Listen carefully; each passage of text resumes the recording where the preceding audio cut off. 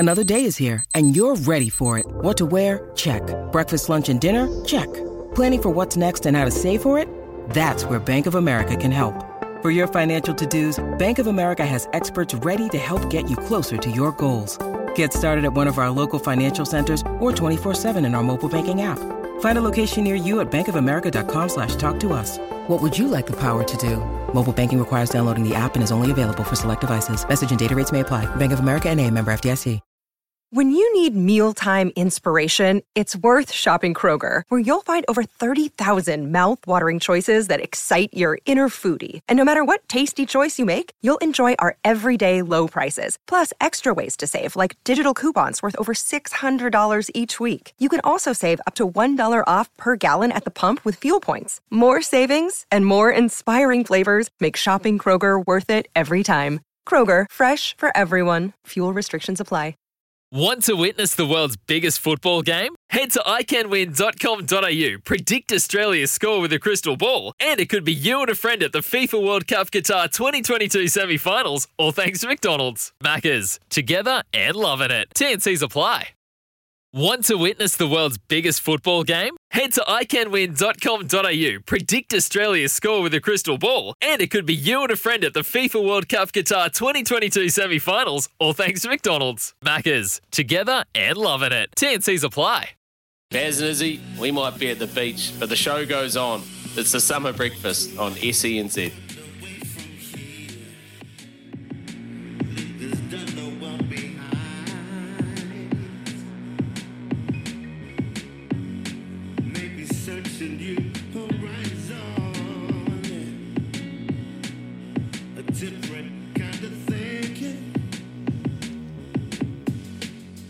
Morena, welcome into Christmas Eve on SENZ, 3 minutes past 6 a.m. on the 24th of December. Don't you remember growing up as a kid and counting those days down? When you see 24, you could barely contain yourself.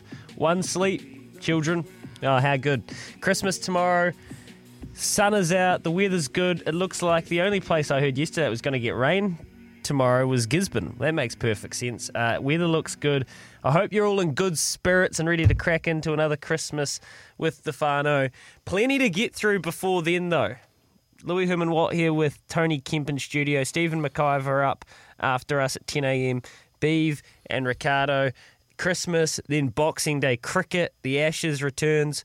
We've got racing, Wingatui, Awapuni, Ellerslie, plenty going on. And this morning, well, as I say, there's sport to cover, so we will be covering it with a little bit of a very summery flavour.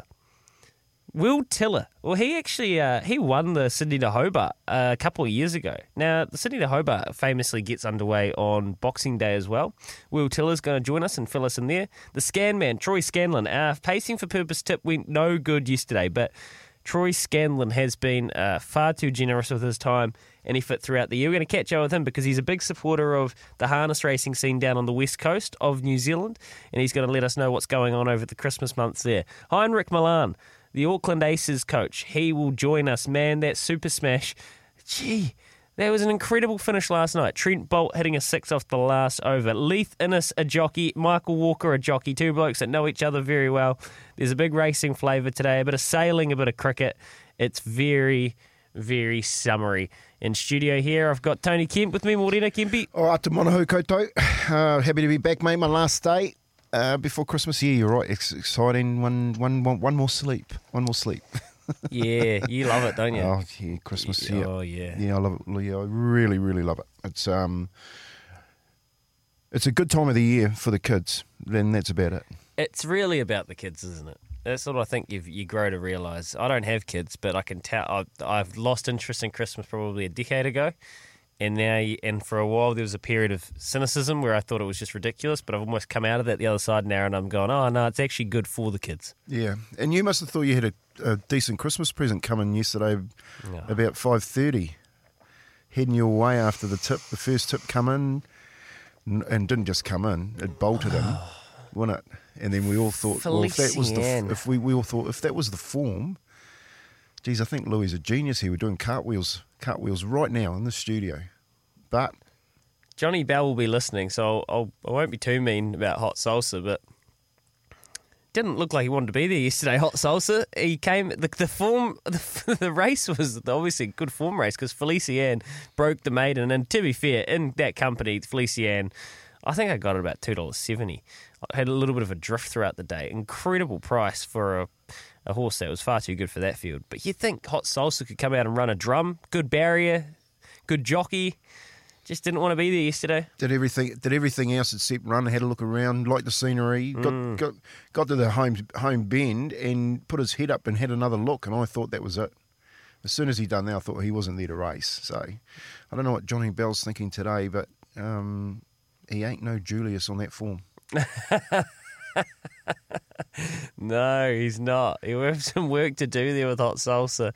Oh, well, that's the great game, you know. You do the form, you do the work, and you get so close, and then you get absolutely pick yourself up, mate. Dust yourself off. Oh, we'll be back. Don't worry. I'm resilient. You know, one thing that being a punter and prolific one, not a good one, prolific one at that, it teaches you resilience, Kempy. It does. And, yeah, geez, my first bet, mate, I don't know if I've ever told you this story, mate, but my first bet, I was actually I'd left school and I'd started work down the freezing works, and I was sitting in the house with Alan, and he reckons this horse won. So me and Bruce are sitting there. We were 16 at the time, and we put $1,000 on it.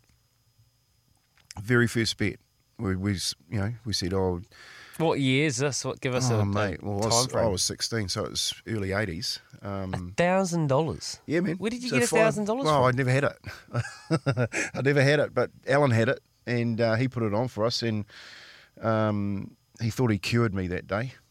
But it was a very, very sad introduction to how not to bet. That's so irresponsible. Yeah, it was. I'll tell you what, we've dined out on that story for so many years. How long did it take you to pay it off? Oh, it took me weeks. It took me weeks to pay it off. He got every cent back. But yeah, it was a. I guess that, like you're saying, you pick yourself up, dust yourself off, go around again. You know, that's. But lessons learned. I imagine your units were smaller after that. Oh hell yeah! Those days are way gone. Those days are way gone. But it's it's a funny game when you're brought up in the industry and you see something that you think you like and you win, and especially all the bully you get too from some of these so-called really good pundits. I'm going to back that, and the thing runs last. So sometimes it's the hardest thing doing this job because all these wonderful industry people, they've all got an opinion. But at the end of the day, there's only 10 races on the card and there can only be 10 winners, but there's a lot more horses and they all think that they've got a good shot. Well, it's like Hot Salsa yesterday. They're so much like athletes, you know what I mean? I was sitting there thinking, you know, he's got to hang around all day to 5:30, 5:45 before he runs, and it's been a long day. Been a long day standing around waiting to run. I hope he's in good fettle when he gets out there. Like some players, when they get to a game, especially if you're hanging around all day, you get to a night game, for instance, some players just take a little bit longer to get back into it. So horses are so much like athletes, mate. Everything has to be ticked. The boxes all have to be ticked. And unfortunately for the punt yesterday with Hot Salsa, he jumped out of the gates poorly, and then just had a look around. He sort of wasn't really focused on it. So, there's unless it's Winks, mate, there's never a sure thing. No, well, that's never a true word spoken. Wairau Cove for Oak Boston and Jamie Richards was another winner. 5-length winner in race 4, which is extremely impressive. So they had a really, really nice day there. Felician, so good to see it breaking its maiden $2.70 on the tote. I can't believe that. $2.70 on the tote, and all we need is Hot Salsa. She's been backed off the map into $4, $1.70 to run a drum.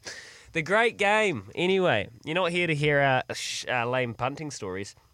Michael Walker's on the show this morning. You know Michael from a wee way back. He's a great New Zealander doing good things. He's had a nasty fall. What, would that be a year ago now? Maybe not quite. Well, mate, he's had a few nasty falls. You know, this ain't the one. At the moment he's getting his knees done. He's had his hips done. You know, he fell down that cliff when he was pig hunting a number of years back. And he's had a couple of falls from Grace over the years too. But he just keeps getting up and dusting himself off. Talk about a kid that gets up and dusts himself off. And just been talking to him this year. He's launched his new clothing brand. He said, geez, he's got more kids than my Uncle Stu, to be honest. But he's just had another baby.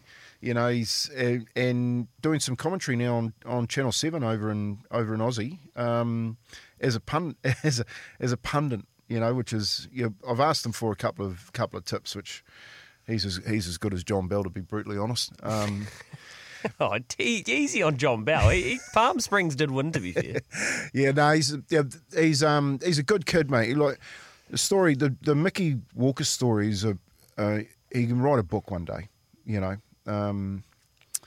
wrote a book about going up to Alan Sharrocks and saying that he wanted to ride horses. Alan going down to the school and taking him out of school to give this young Māori boy a crack at it, and Mickey Walker just knuckling down and winning those apprenticeships and premierships and becoming one of the, I guess, before the best in the world at the moment, the best jockey that we've seen for a long time in New Zealand. So, he's coming on to talk to us a little bit about what Mickey Walker's life's like. It's colourful. It's still colourful. Geez, he carries on like a pork chop sometimes. But I've had a lot to do with Mickey through the good, through the bad, and at the moment he seems to be going all right. He's got his head on. He's fighting back through this injury, this current injury, getting on a bit. That's what I want to talk to him about. 37. What's it like? Yeah, that's what I really want to talk to him about. Is what's growing up been like for him. That'll be interesting to see. Each time you have these nasty injuries, it is harder to rehab, of course. It was in Group 1 form before he got hurt, though, so at least he knows he was in touch, and it's not like his career was waning. It was an unfortunate time that injury came along. So it'd be great to catch up with Michael Walker, Will Tiller, the Sydney to Hobart. It's not something I know a hell of a lot about, to be honest, but I know it's a time-honoured race, and people fizz up for it, Kempy. They love it over there. Yeah, I think they love it here too. I think we underplay how much the boating fraternity over here, I guess, support that the races. The America's Cup, the big races around. So there's we've got a pretty good scenic harbour just down here in the Waitemata. It's full of dollars. You know what I mean? You have a look down there and all the big boats that have come down through Europe for their maintenance, so they say, and the way that the America's Cup was last year. And then I went out last year with a mate. We went to Barrier on his boat. I think we went through it was at Christmas time too. They have that big Christmas race. There's some boats that get out there on the water. It's like Dodgem cars, mate. It's unbelievable how many people in New Zealand follow it. You're not wrong. It's kind of one of those things where you go, who are all these people? Where? But they're there. The sailing fraternity is huge, and I think it's important to remember it's not just about the America's Cup. There are the skiff sailing, the laser sailing, the junior stuff, all of the different races. They have races from up in the Bay of Islands around to Auckland, different races. And the Sydney to Hobart is a time-honoured one that's lots of New Zealanders have sailed in and won previously. Will Tiller won it a couple of years ago on Alive. He was meant to be sailing this year, but has a bit of a bung shoulder. He's on the rehab program himself. So we'll catch up with him after 7 o'clock. And Lethal Innes as well. No, it should be a good day today, Kempy. You know what Christmas Eve is? Christmas Eve is a layer-up. Let's be honest. Christmas Eve is a good old-fashioned session. It is for you young blokes. Surely you don't have a few Baileys? A couple of Coronas into a couple of Baileys? Yeah, you're getting cheeky, mate. I'm not that old. All right, I'll have a few beers. I might have a couple of mid I might have a Baileys if the parents pull it out. But look, I remember Christmas Eve being that time where you went and caught up with all your mates. So you had a bit of a You had a bit of a hearty party at one of their places, or you met at a pub, and so many hangovers on Christmas Day. Some people don't even make it through Christmas Day, mate. Do you know what? Christmas Day is really just the vessel for a hangover. It's like obviously it's 6 a.m, so drink responsibly. Or not. Let's just be a little bit aware of what the time and place is. But at the same time, Christmas Eve, we can't pretend like around the country there will be old mates catching up, as you say, in pubs in rural towns. You go to the big smoke for your careers, and you come home, you bring your family home, or you turn up home and to see your family, and you'll catch up at Rangiora or strange places around New Zealand, and it's just a big old session. So I want to know, 8833 or 0800, even better, give us a call on a Friday, 0800 150 811, the Kennards Hire phone line. What does Christmas Eve mean to you? Where are you going? Who are you seeing? It doesn't have to be a party. You might have a family tradition where one side of your family do your Christmas on Christmas Eve. You get around the table. Let us know what your Christmas Eve traditions are, who you'll be socialising with, and if you are having a wee quiet tipple at the pub tonight, whereabouts? What part of New Zealand are you in? Who can't you wait to see? We'll do a little bit of a shout-out. That's what I'd love to know throughout the morning. Christmas Eve. I've got one for you too, Louis, this weekend. Like, I spent the whole week looking for what I think is probably the best bet of the week. So I've got one for you straight on the nose. I know you lost a bit yesterday on that on the salsa, but I think you can get it back, mate. So I'll give that to you a little bit later as well. Let's do that at loveracing.nz at about 6:35, Kempy. Right now, I just want to play you this. You know, we were previewing that game of cricket yesterday with Tim Seifert. Yeah. Well, the Aces play tonight. This afternoon, we're going to catch up with Heinrich Milan, the coach. This is Tim Seifert's team, ND against, Northern Brave against Canterbury. And the last over, this is last over madness. We'll pick it up off the back of it. Last over begins. It's Ed Nuttall. Down the pitch. Is it a chance? Yes, it is. He's taken it too. It's the game that just keeps giving. Matt Henry on the boundary takes the catch. And Verma has gone. Oh no! There's another. They're coming from everywhere. And it's taken. Another one down. It's number 8. Chad Bowes takes the catch, and Seifert can't believe it. Goes for it. Has he got enough? No, he hasn't. He's out. As Sodi looks on, he cannot believe it. Nuttall's got 3 in the over. 6 required. Goes for it! Trent Bowles done it! Trent Bowles done it! He's at 6! He's led them to victory! I cannot believe what I've just seen! Trent Bowles! I am losing my mind! Sumo for Spark Sport there. Spark Sport, well done for getting these highlights online ASAP this morning. Pretty much on pace in the last over. They need about 8 or 9, I think. And 3 wickets fall to Ed Nuttall. And he's thinking, how good's this? I've got Trent Boult on strike with 1 ball. He needs to hit me for 6. What could possibly go wrong? Bowls it straight in the slot. Trent Boult opens his leg. Big slog to the leg side. And he's absolutely middled it. Nailed it. Good man. And the commentary, unbelievable. I can't believe what I am seeing. It's worth its weight in gold just listening to that. Yeah, it's gold from Sumo. Well done, Scotty. And well done to the Northern Brave, Trent Boult. He's back playing some Super Smash, and he's what do they call him? The flamingo. He's gangly, and he likes to move around at the crease. He's a nightmare to bowl to at the bottom of the order, but surely just a wide block hole, put it in the hole, or maybe a slower bouncer, not in the slot, Ed. And he's just middled it. Well done, Trent, and well done to ND. On cricket, yesterday we were talking a lot of Ajaz Patel, and yesterday he fronted media. Not often that a player that's been dropped fronted media, but I think NZ Cricket maybe sensed that there was a bit of temperature was getting pretty hot on this one, so proactive media preparation. We're going to hear a bit of Ajaz Patel, Kempy, after this, and we'll get you to react to how he's feeling. It's 6:20 in the morning, 20 minutes past 6. Christmas Eve. Who are you seeing tonight? Where are you going to be? I'd love to know your plans. 24th of December. Back after this here with Chemist Warehouse. Great savings every day. Welcome to it. 25 minutes past 6 o'clock on this morning.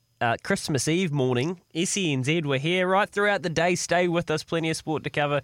And Kempy, one thing, and look, you've been called many things in your life, and so have I, but one thing we can't be called is off the pace, off the pulse. Yesterday morning, Ajaz Patel left out of the squad. You picked it straight away. This isn't going to go down overly well with a lot of people. We had some pretty robust discussion about it. Old Stephen came through and told me that I was saying that he should play for marketing reasons, and I had to tell him to turn his taringas on. But other than that, Ajaz Patel himself spoke. So let's hear from him, because this probably is the matter and the voice that actually matters the most in this situation. Yeah, look, obviously disappointed. Ideally, you'd love to be in any test squad. I guess as a professional player, you want to be included in all games and my aspirations are to play as much cricket for New Zealand as possible. So naturally, it's a bit disappointing. I guess that it's out of my control really, and the only thing I can do now is kind of go back to our home summer and get stuck in with the Stags. I wouldn't say too surprised, if I'm honest with you.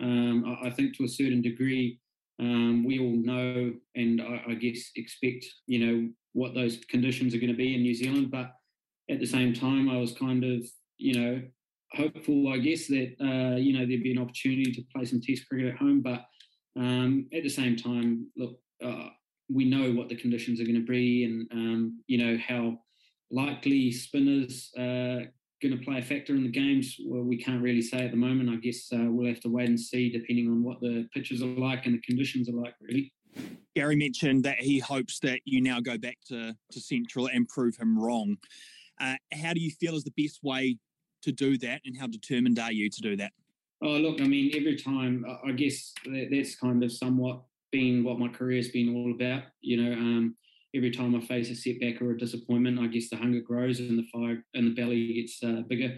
So for me, it's really about, just going back and knuckling down and continuing to really improve my game and all facets of my game. I mean, I guess the reality is they're looking for more batting at home, and that's one aspect that, I've been working on recently and will continue to do so. So hopefully there's a few opportunities to put a few good knocks with CD, and I'll make sure that hunger's there, and I guess there's a good relationship there with Gary as well.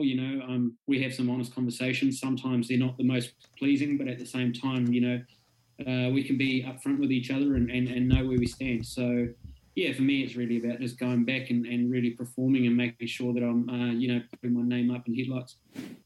Proving Gary wrong and proving the Black Caps wrong is what a lot of his career has been about. What did I tell you yesterday, Kempy? The reason that he probably took the 10 for in the first place is because he wasn't given a contract. You need to let Ajaz Patel prove himself. Oh, articulate. There's a great interview from him. Ajaz, came out and really fronted the media and the New Zealand public, and I thought gave a pretty honest account of himself and the way that he was feeling at the moment. For me, lots of passion, and you really need that in your high performing athletes. And I think for me, as a younger coach, I would have understood. He's asked me to go out and prove him wrong. I think these days that you've got to take a little bit of a different approach to the athletes. Other than the ones from in the past, the current athlete. Instead of saying you got to prove me wrong, that's why I was saying create a spot. You've got I'm trying to explain myself here. You've got this kid that's really really good. He's taken 10 wickets. You know what I mean? He's like at the pinnacle of his emotional career. I've gone out. I've taken 10 wickets. I'm in a black jersey. This is what it's about. And then all of a sudden he gets his legs chopped out from underneath him. And you hear him talk, and the coach has said to him, just go back and prove me wrong. Well, mate, I've just proved you wrong. Yeah. And do you know what it says? It really says it, unless there are changes in our scenery and in our weather and climate and the way we curate our pitches. And because he's not a kid, he's actually 32 or 33. Yeah. And again, he's saying, well, I can prove you wrong. I can continue to prove you wrong, but the conditions are always going to be the same, and your mentality is going to always be the same, and you're not going to pick a spinner in New Zealand. Yet I need to be in that environment. He said, this is the place that I want to be. I'll finally get in there, and then you kick me back out to the paddock. It's like you've got to think a little bit differently. You've got to be innovative. How do you keep this guy in that environment so that he continues to grow? Well, that's the question I've got. Good, and it's a great one, and that's what you were saying yesterday. Maybe create a spot, because he needs to continue to grow. I'm talking about me being resilient on the punt. How resilient do you think Ajaz Patel is? I mean, this guy is an incredible athlete. The way that the adversity he's come through, getting dropped every time he comes home, to turn back up in Mumbai and take 10 for, and he's been dropped again, and he's going to go back. And do you know what he'll do? Because he's the ultimate pro. He's a really, really good guy by all accounts. He'll go to CD. He'll put on a clinic. He'll probably have the best bowling figures in the home summer. He will prove Gary said wrong. Yeah. But then he won't. But it doesn't matter because he won't be there. So who cares if he proves you wrong? It doesn't matter because he's already done that. He's already done it. That's exactly right. I'm saying if his name's Hadley, he's got a bronze statue outside outside Pukekura Park. Mate, you know what I mean? It's just there's no point to prove you wrong if he's already sense. done it, and he's going to do it, and he will continue to do it, but he's not going to play. Yeah, and I scrolled through the news yesterday and saw the Patel story blowing up, and thinking, man, the next minute you've got New Zealand cricket, the coach talking about it, and then AG's come out and they obviously pulled him up and said, mate, we've got to put a lid on this. Don't put a lid on it.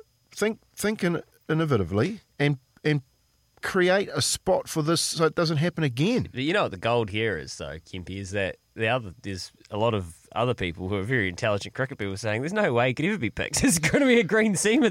Come on, have you watched cricket in New Zealand the last 10 years? Of course he wasn't going to be picked. But again, you're missing the point. It's like the guy saying it was a marketing. I'm listening to you guys talking about marketing. We're not talking about marketing. We're not talking about the grass. We're talking about the athlete. Yeah, that's right. Take the conversation. I have to go back and prove me wrong. Mate, I've just done that. Brilliant. Well, I've taken 10 wickets. What do you want me to take, 11? Well, there's only 10 wickets. Oh, it's good. It's good. 27 and a half minutes out from 7 o'clock this morning. We're going to shoot off, get to the news with Kubota. Together we're shaping and building New Zealand. Here comes Trudy. We'll be back for some loveracing.nz on the other side. David, it's Saturday, Sunday.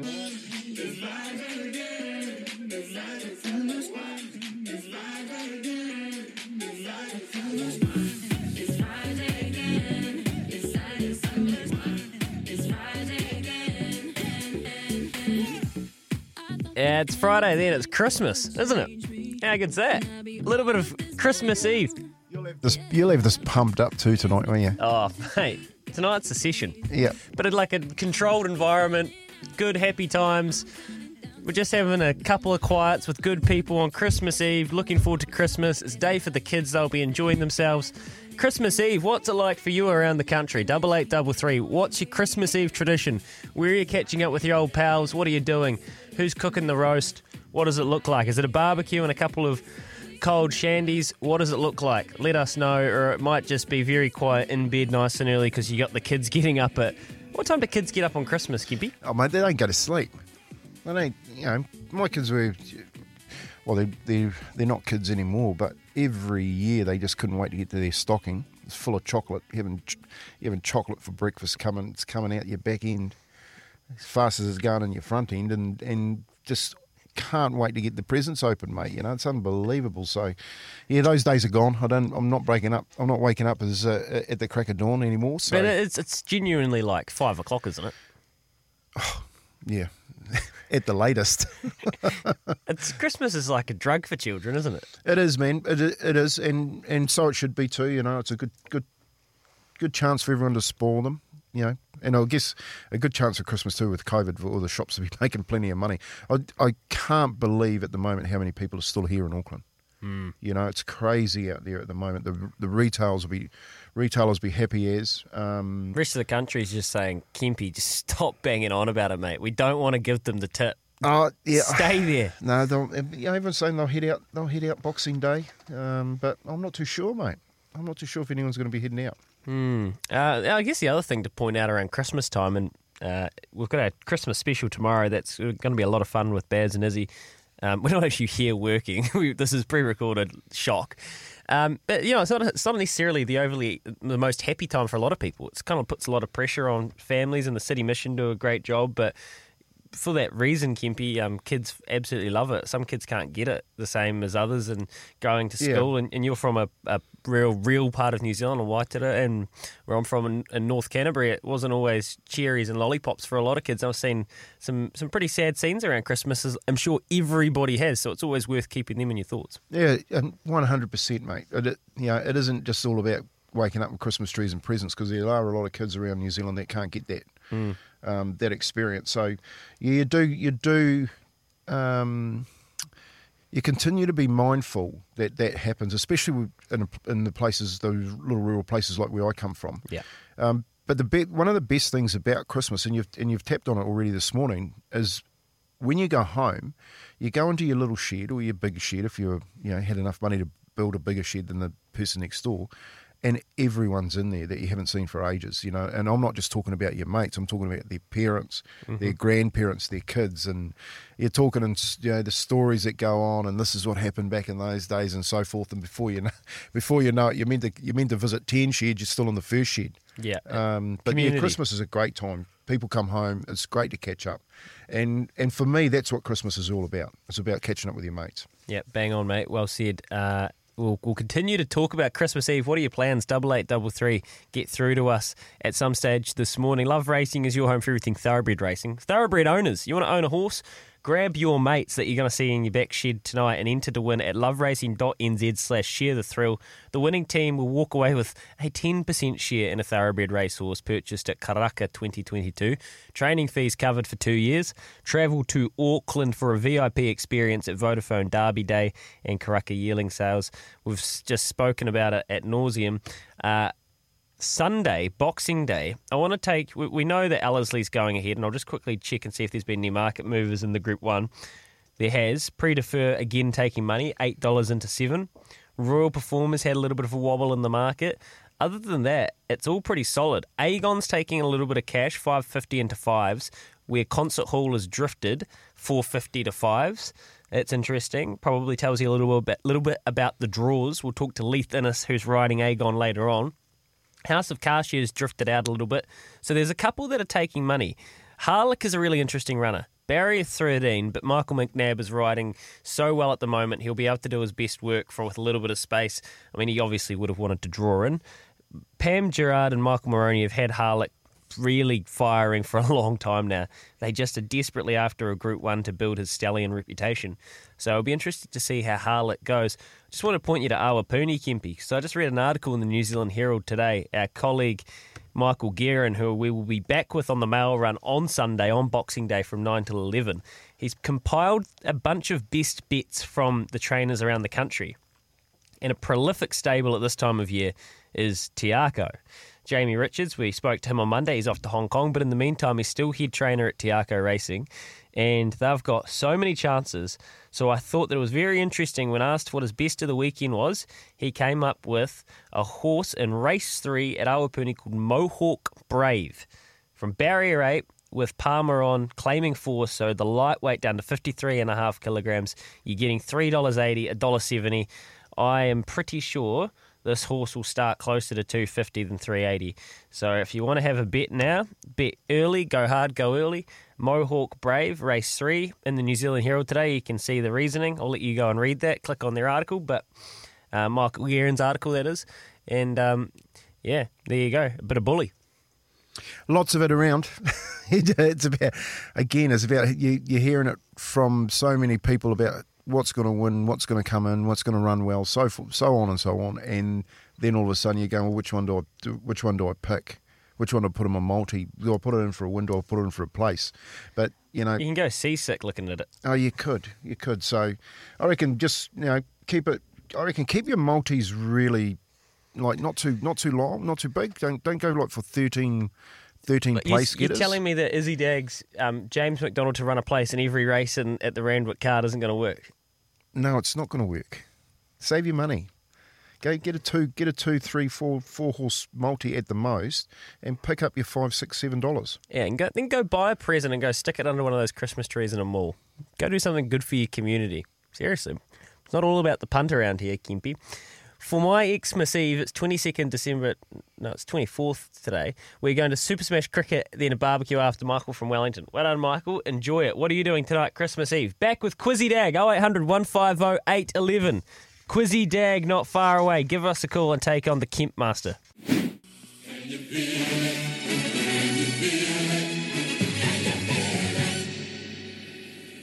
It's Quizzy Dag with Ashley and Martin. Regrow your hair. Search Ashley and Martin today.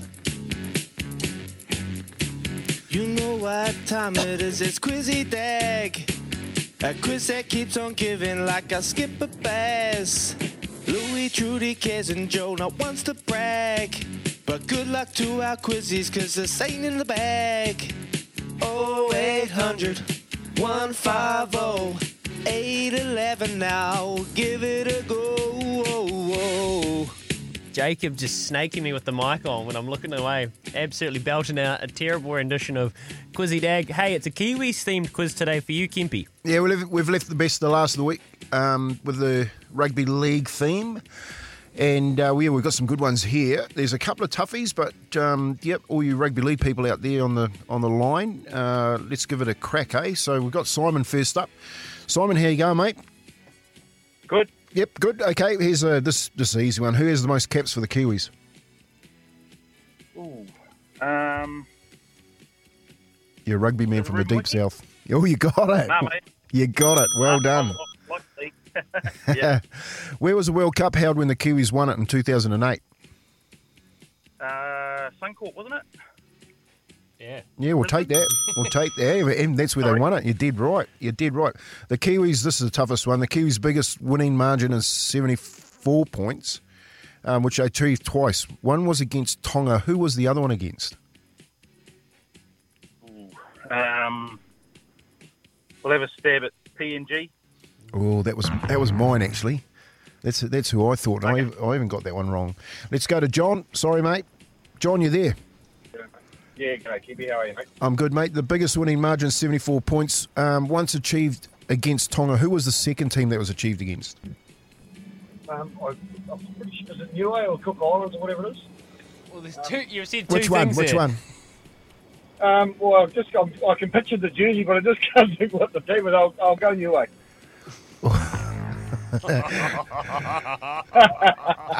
Unlucky, brother. Unlucky. Hey, let's go to Mark in Christchurch. Mark, 74 points, mate, against Tonga. Who was the other team that the Kiwis beat by 74? You obviously weren't listening.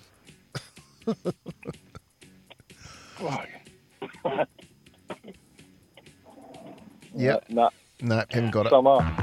Oh, no, unlucky. Let's go to... Where are we going? We're going to Chris here? Yeah, morning. Hey, Chris, how you going, mate? Kiwis' biggest winning margin, 74 points. They beat Tonga. Who was the other team? That'll be the Cook Islands. Yeah. Yeah, that was the toughest one. What's the New Zealand women's team known as? I know that. Kiwi Ferns. Great, you got that. And here's the money question, mate. I was actually at this game in 1983. Hugh McGahn set the record for the most tries scored by a Kiwi in a single test match against Papua New Guinea. How many did he score? 4. Oh, I actually thought everyone would know that question. Let's go to Brett and Huntley. He's a Huntley man. He knows this. He probably was at the game. Hey, Brett. How many tries did Hugh McGahn score against Papua New Guinea in '83? Well, but earlier I was only a young fella there, Kempy. I'll go for 5 though. Ooh, You were young, mate. You couldn't count. Oh, here he is. The moment. There we go, Pistol. Pistol, you're there, mate. Yeah, I'm ready to tank. You're ready to tank this, have you? Go get that $50 bet. How many tries did Huey McGahn score? I'm hoping it's 6. Yeah, brother. What a Christmas miracle that is. Mate, and I've got one for you too today. Chuck the whole lot on it. Straight on the nose. Oh, beauty. Well done, brother. Yeah, what do you got, Kimpy?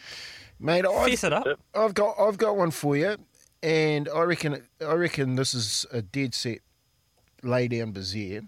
And I'm going to go to Randwick on Sunday, and I'm going to back one of Chris Waller's called the Niffler. It almost sounds like you're making it up. It even sounds like a Christmas present, doesn't it? The Niffler. He's paying $3.50, mate. Really? Yep, and he's just painting picket fences. That's what he's doing. He's just painting picket fences. The Niffler. It's an easy one for him. The Niffler for the Pistler. All right, thank you, Pistol. Well done, mate. Congratulations. Cheers, boys. Great show. You go, Pistol Pete. Not happy with your hair loss. He sounds like he might be battling. Make today your turning point. Search Ashley and Martin online today. Back after this with Trudy's World. It's Trudy's World. It's Trudy's World. It's Trudy's World. It's Trudy's World. It's Trudy's World. Well, Merry Christmas Eve, everyone. We have made it, sending love out to each and every one of you. And I thought I'd give you a little factoid for Christmas Eve. You know what? In the Middle Ages, Christians celebrated Adam and Eve on Christmas Eve. That makes sense. Hey, I'd like to be in Italy on Christmas Eve because they celebrate Christmas Eve with the Feast of the Seven Fishes, which is a 7-course seafood meal. Ooh. Like the idea of that one. The Germans call Christmas Eve Heiligabend, which is holy evening, and that means you're able to hear animals talking. Righto. According to an old superstition, bread baked today, Christmas Eve, will never go mouldy. I can not confirm that. And to deliver gifts tonight on Christmas Eve to every child on Earth, Santa will have to travel 221 billion miles, which means he spends about 0.0002 of a second at each house. But he manages to do it. What a star. Trudy, what's your Christmas meal? What's your Christmas Eve consisting of tonight? A couple of shardies, or what are you into? Yes, a couple of shardies actually with a gorgeous friend Jackie, and all round the whānau. And also we're having lamb wrap tonight and croissants in the morning and presents. Oh, that's about as clinical as you could get, Trudes. Lamb wrap, couple of shardies with Jackie. Shout out, Jackie. What are you doing around the country? 8833 0800 150 811. What's your Christmas Eve setup, your tradition looking like? You're back in town with your old mates. Where are you going for a Scooby, or you're just having a quiet one with the kids at home? Let us know. Up after this, it's Will Teller talking about, Sydney to Hobart sailing. Let's get into that. Right now, we're going to go pin down a McCafe coffee. Trudy's going to be back with the news for Kubota. Together, we are shaping and building Aotearoa.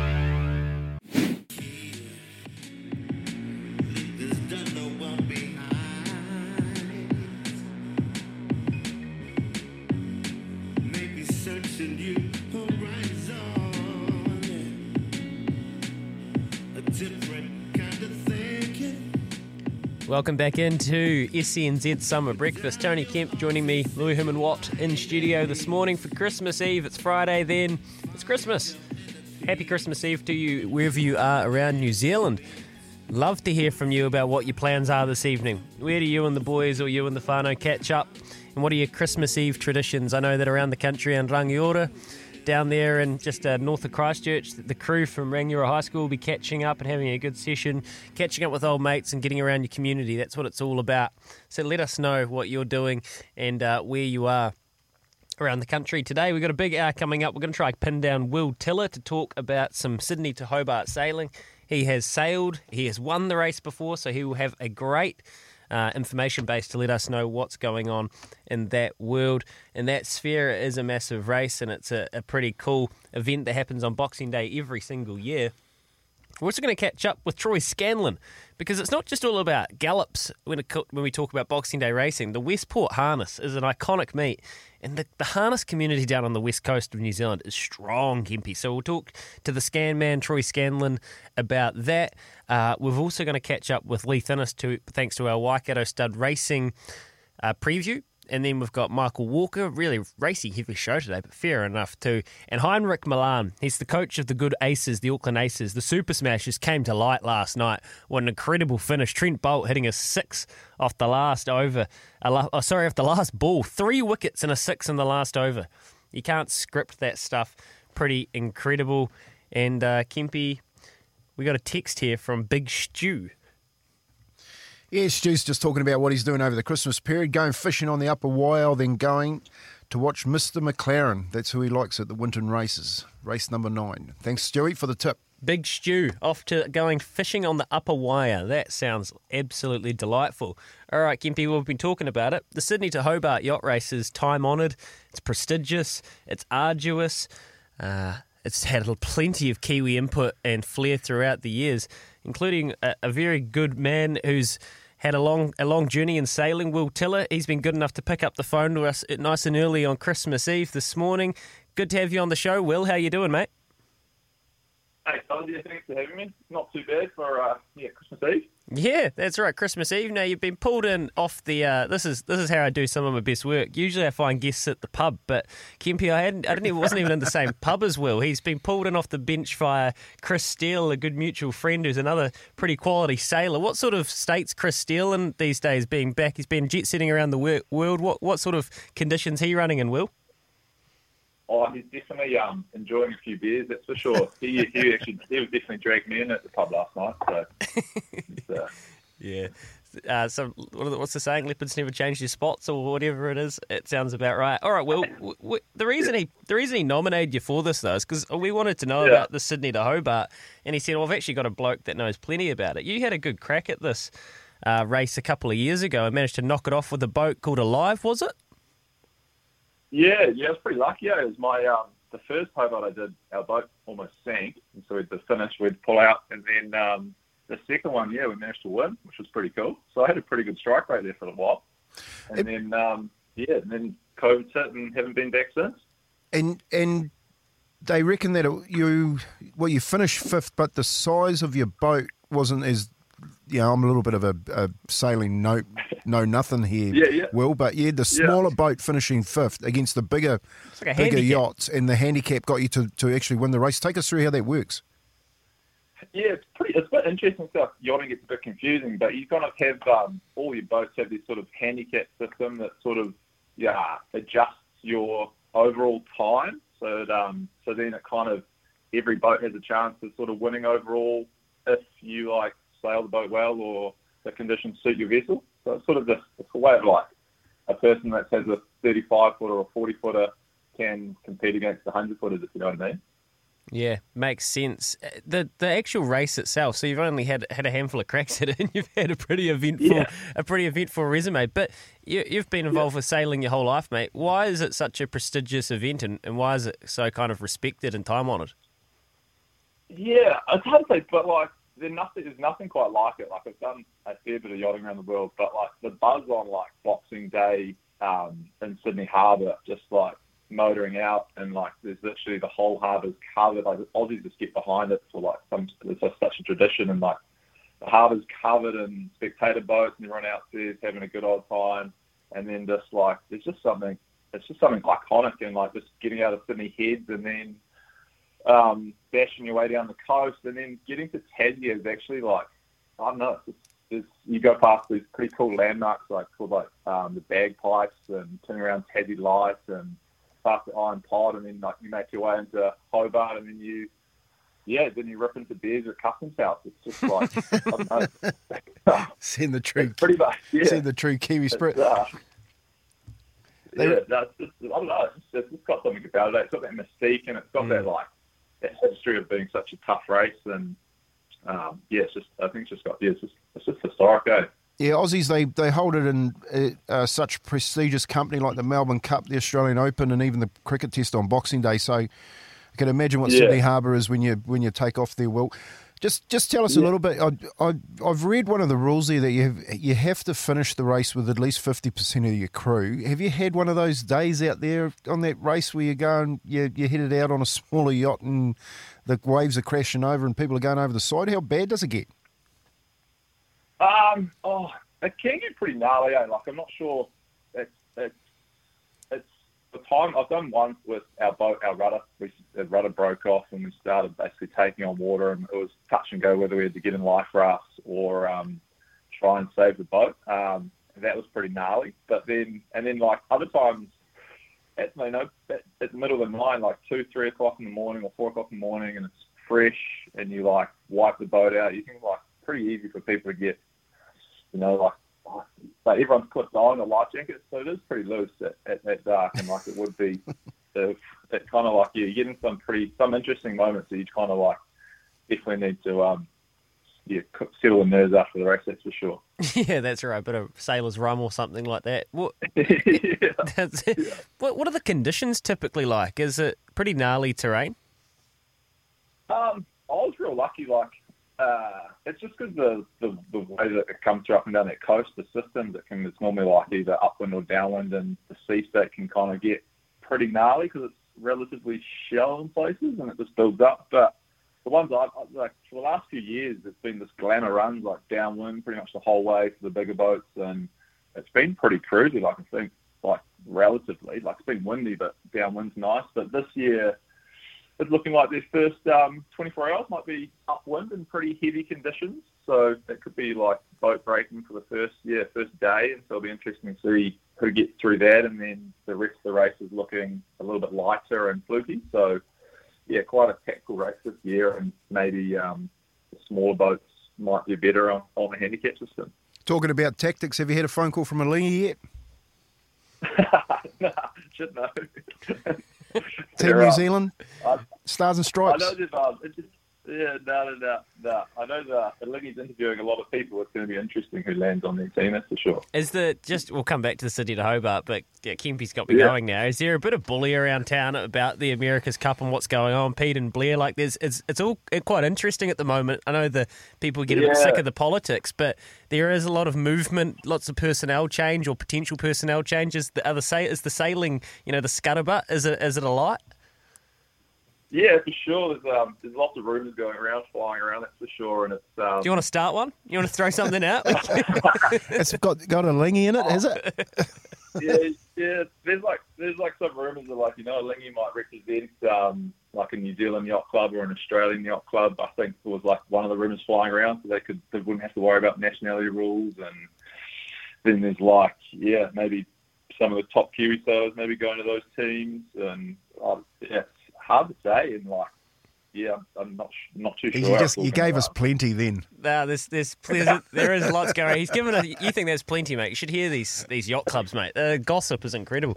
Hey, Will, what's a good time? I suppose it is all weather dependent, but can you give us a rough how long is the Sydney to Hobart? When you're getting out there, what are you preparing for?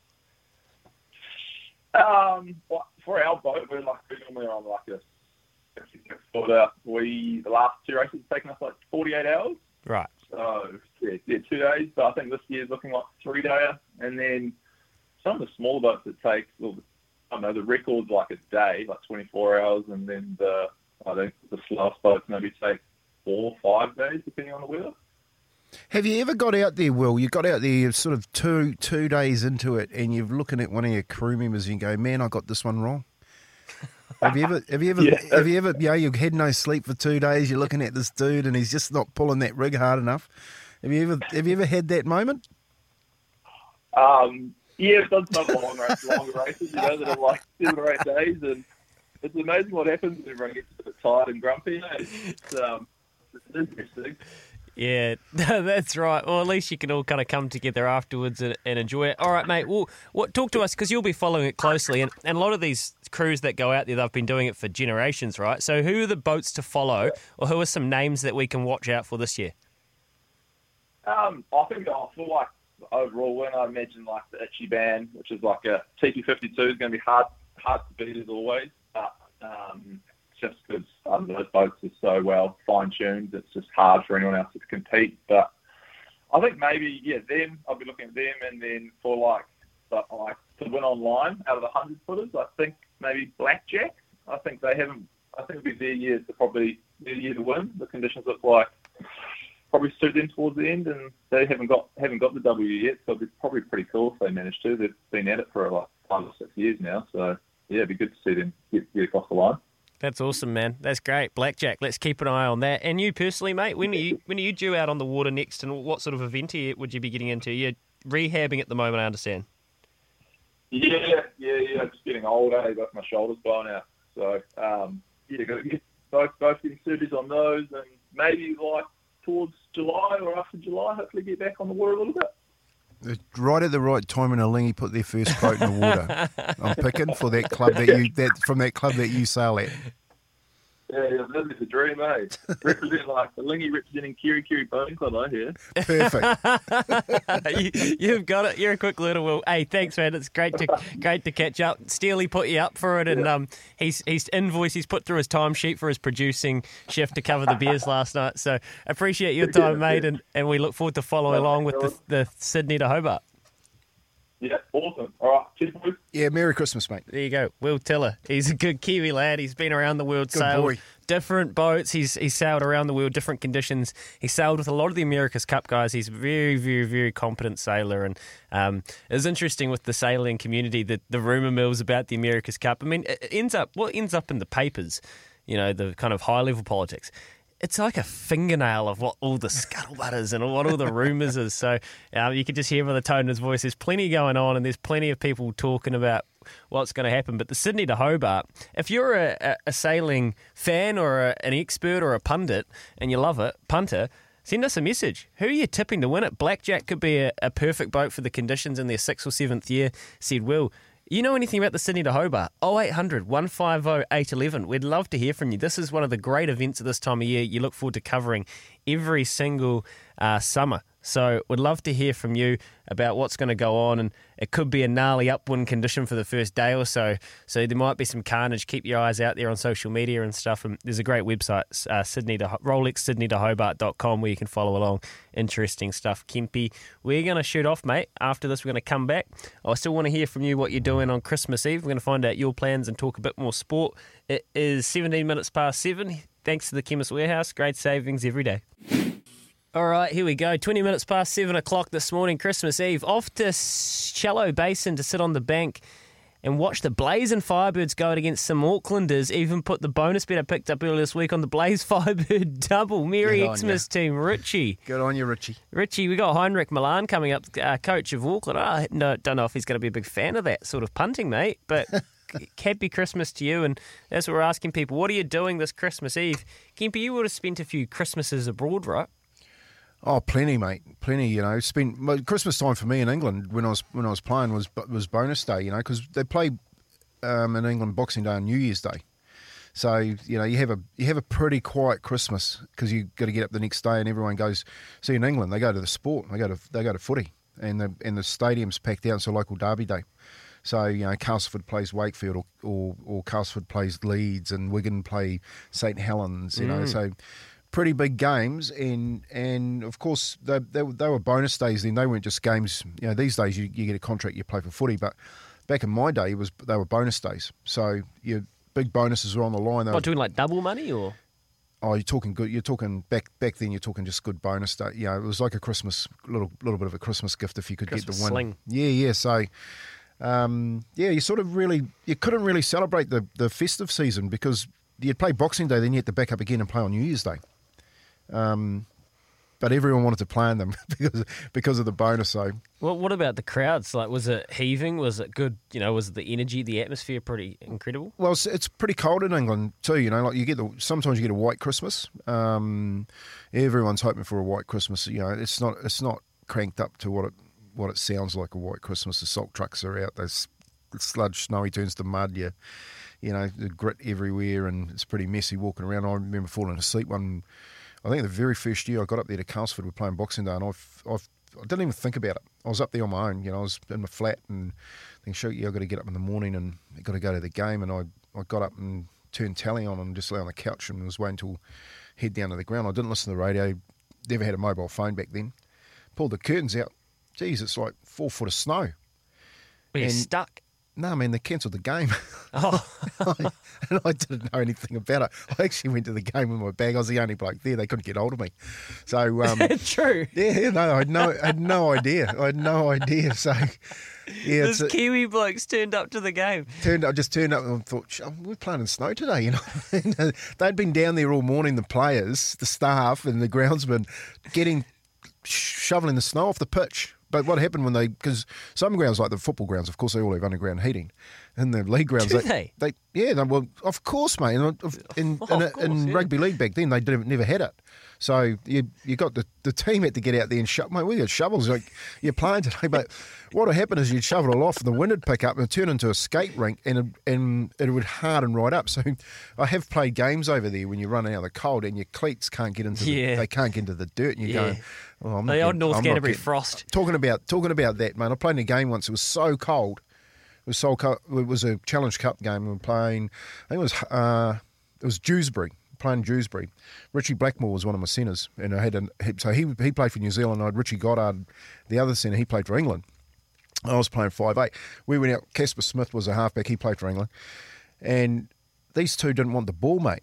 Every time I went to throw them the ball, they actually looked the other way because they didn't want to get tackled in the mud, and because it was blowing a -4 degree wind too. It was freezing. Well, you doing the Beaver Donald tuck and run, mate? Yeah. I'm a halfback, mate, so I don't mind telling people what to do. I walked into the change room at half time. These two, their jerseys weren't even dirty. Me and Casper were filthy, mate, because every time we got the ball, we looked at centres, they didn't want it. We had to get tackled. And Casper's in the shower, mate. He's got hot water. His hands are blue, his lips are blue, you know what I mean? I'm going, look at that halfback, you two. You better get tackled this half. I'm throwing you that football, you know. But yeah, that's right. It's a cold place over Christmas, but the English, they really embrace that whole festive season, and they embrace the sporting part of it. So you go and play up there in a festive season game, and it is packed, absolutely packed. It's one of the best times to play. So what I want to know then, 8833 and 0800 150 811, give us a call on the Kennard Tyre phone line. What is the best festive sport? So in America, they have basketball on Christmas Day hoops, which is just such a thing. They love it. They put the best teams against each other, prime time. They absolutely love it. They don't have American football on Christmas, I don't think. In New Zealand, obviously, we have Boxing Day cricket and Boxing Day races, and that's a massive thing in summer. In the UK, it's league. There's the darts. There's the English Premier League. What is the best festive season sport?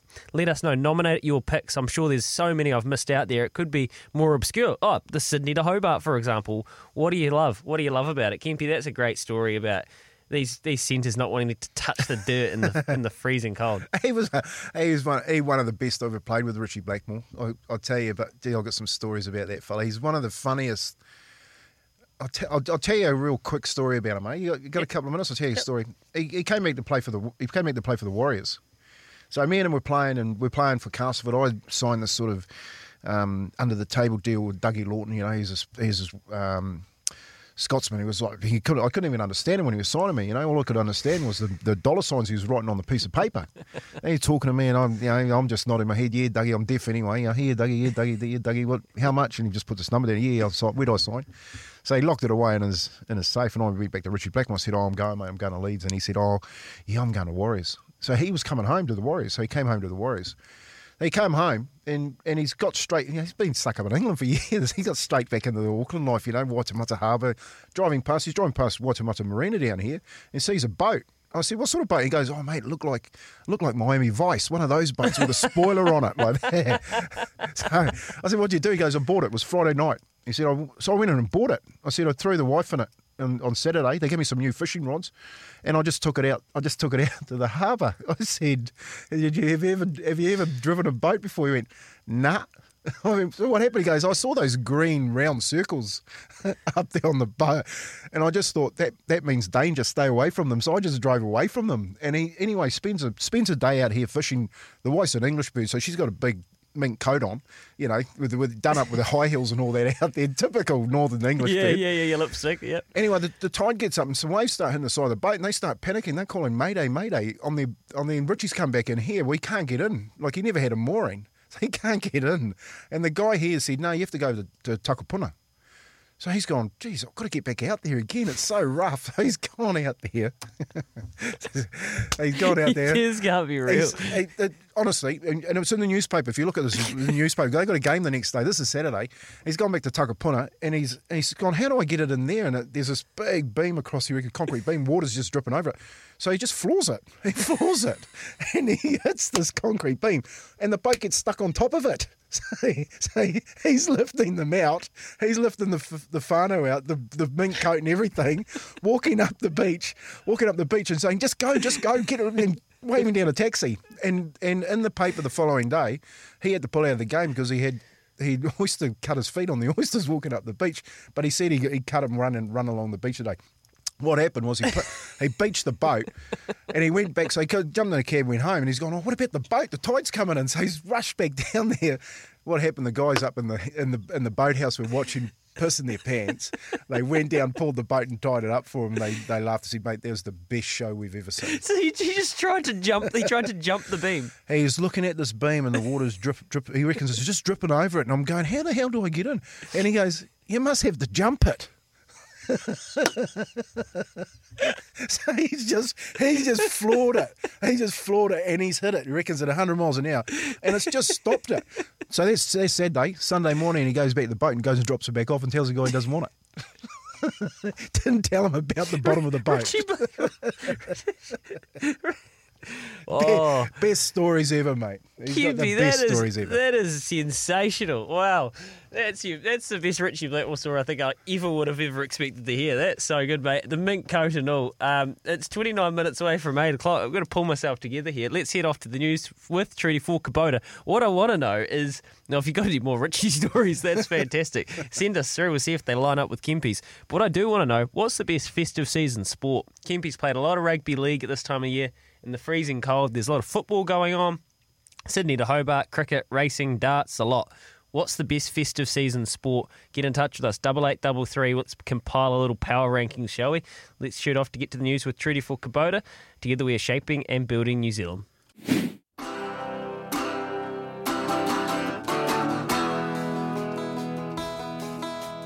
met her in a club down in Old Soho, where you drink champagne and it tastes like Coca-Cola.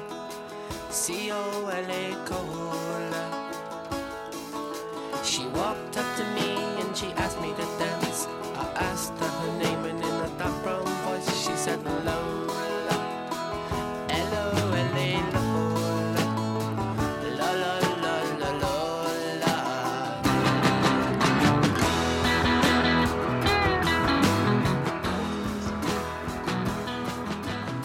SENZ breakfast. It is 26 minutes away from 8 o'clock this morning. We've managed to pull ourselves together after hearing one of the best Richie Blackmore stories you could ever get. Or just any story, to be honest. And he's just flawed at trying to get over the ledge. If you missed that, Kieran's gone and podcasted it. Go and have a listen. Baz Izzy for breakfast, wherever you get your podcasts. That is outstanding stuff, Kempy. A lot of fun. I'm asking you for your best festive season sports. We want to build a power ranking list of the best sports this time of year. Stock cars, speedway, someone's come through on 8833. That's perfect. Let's keep those coming, Kempy. Some great memories from you playing rugby league, mate. At this time of the year, dear, it's all about the family stuff, but it must be good just to be able to reminisce about some of those fonder times. Yeah, look, I could spend so many times, so much time overseas. Like Christmas time was pretty lonely for us up there. You know, the Kiwis all get together, the Aussie boys all jump on board, you know, and there's actually another story about Richie Blackmore and Brendan Tudor when they put the hangi down for the boys up there. But we'll leave that for another time. But yeah, for me, it's, you know, I go home. It's pretty well known down there that me and my mates, we've been doing this trip around the mountain. Since we were teenagers. We actually used to do every pub around the mountain, which is quite a big day, from starting Waitara down at the tavern and end up out way out south at Opunaki and back through Harwood down through Inglewood back to Waitara. And it was a pretty tough day back in those days. But these days it's more about just getting around a table and catching up, you know, because we haven't seen each other for so long. Well, we're going to talk festive season sports very soon, because the Westport harness racing loves the Boxing Day session, and Troy Scanlon he's everything harness racing in New Zealand, but down there he's a great man. He's a community guy. He's involved with Mitre 10 down there, and they do such a good job. Obviously the region's had a real tough crack at it with the floods and stuff down there, so he's a great West Coaster, is Troy Scanlon. He's going to come up and talk to us very, very soon. Just a couple of headlines to get through. Look, the Liverpool, Leeds and Watford Wolves games have been postponed in the Premier League. So we've been following this throughout the week. Players have got COVID. 16% of the league's not even vaccinated. They've actually gone to the extent of postponing games, which really didn't look like they were going to. We told you what Jordan Henderson, Liverpool captain, was saying yesterday. He was spewing. Not happy. Player safety, player welfare, he felt, was being neglected. Pep Guardiola's raised the prospect of a player strike. The fact that they're even talking about it, he does admit that it probably won't happen, but the angst within the playing base up in the UK, different sport to what Kempy's talking about, but this is a busy time of year. It's cold.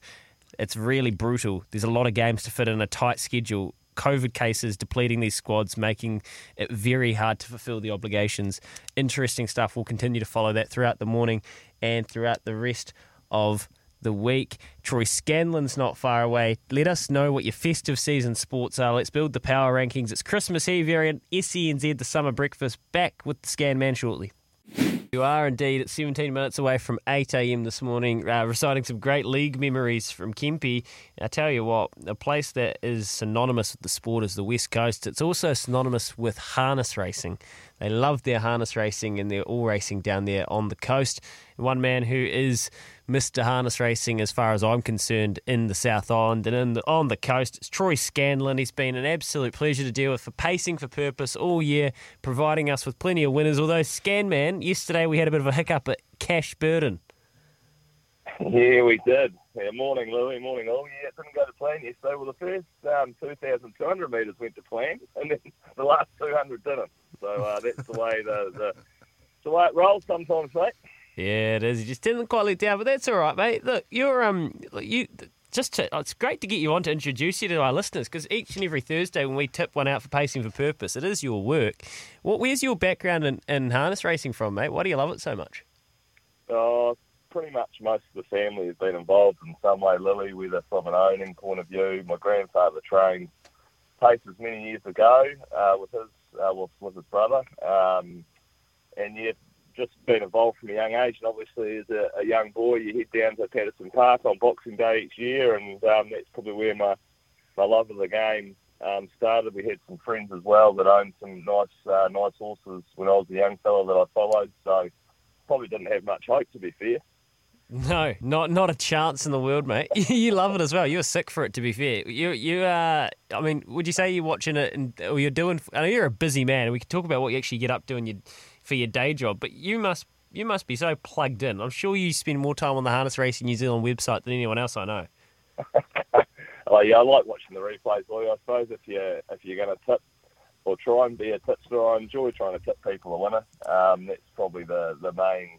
Well, a couple of things I enjoy about the game are obviously the people. The great thing about the Westport Trots, Louis, is we have the same people pretty much come year in, year out, the trainers and the drivers that support us, and you get to know them really well over a long period of time. So I suppose anyone that's involved in the game, I think, enjoys the people aspect of it. Obviously love the horses, and yeah, I try to tip a winner. Sometimes get it wrong, sometimes get it right, but yeah, we do our best. Hey Troy, it's Kempy, mate. Look, I love the harness racing myself. Always had them. Good mates with Cran and the Butt brothers, and it's good people in the game down there. What's the future hold with those blokes getting on a bit now? We got some really good young trainers and owners coming through. Yeah, I think we've got some good young guys coming through. I was going to mention, like at Westport.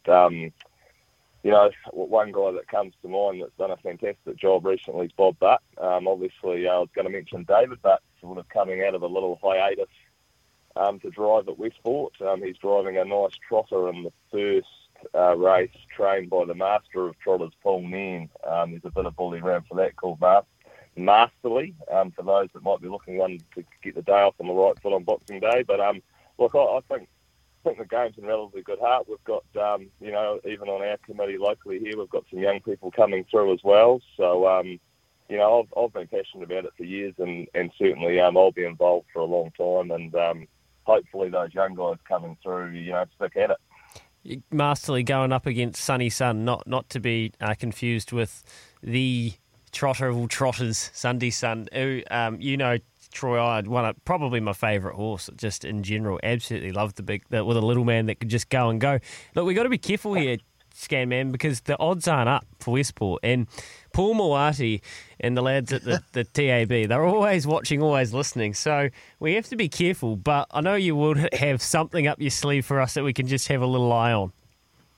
Yeah, I thought in the last, it'll probably open pretty short, to be fair. High Flying Harry looks an absolute super bet in the last race at Westport. It's a preferential barrier draw mobile, trained by the Duns, and it's come up pretty good because it's preferential barrier draw, so it's drawn one the second line, but it just happens to be that there's a rating 57 and a rating 45 to 57. There's no horses drawn outside it apart from a horse on the unruly, and it actually follows out a horse with noted gate speed and Martin John. So I think Corbin might be driving it. It's either Corbin or John Dunn, I can't remember. Yeah, Corbin's driving it.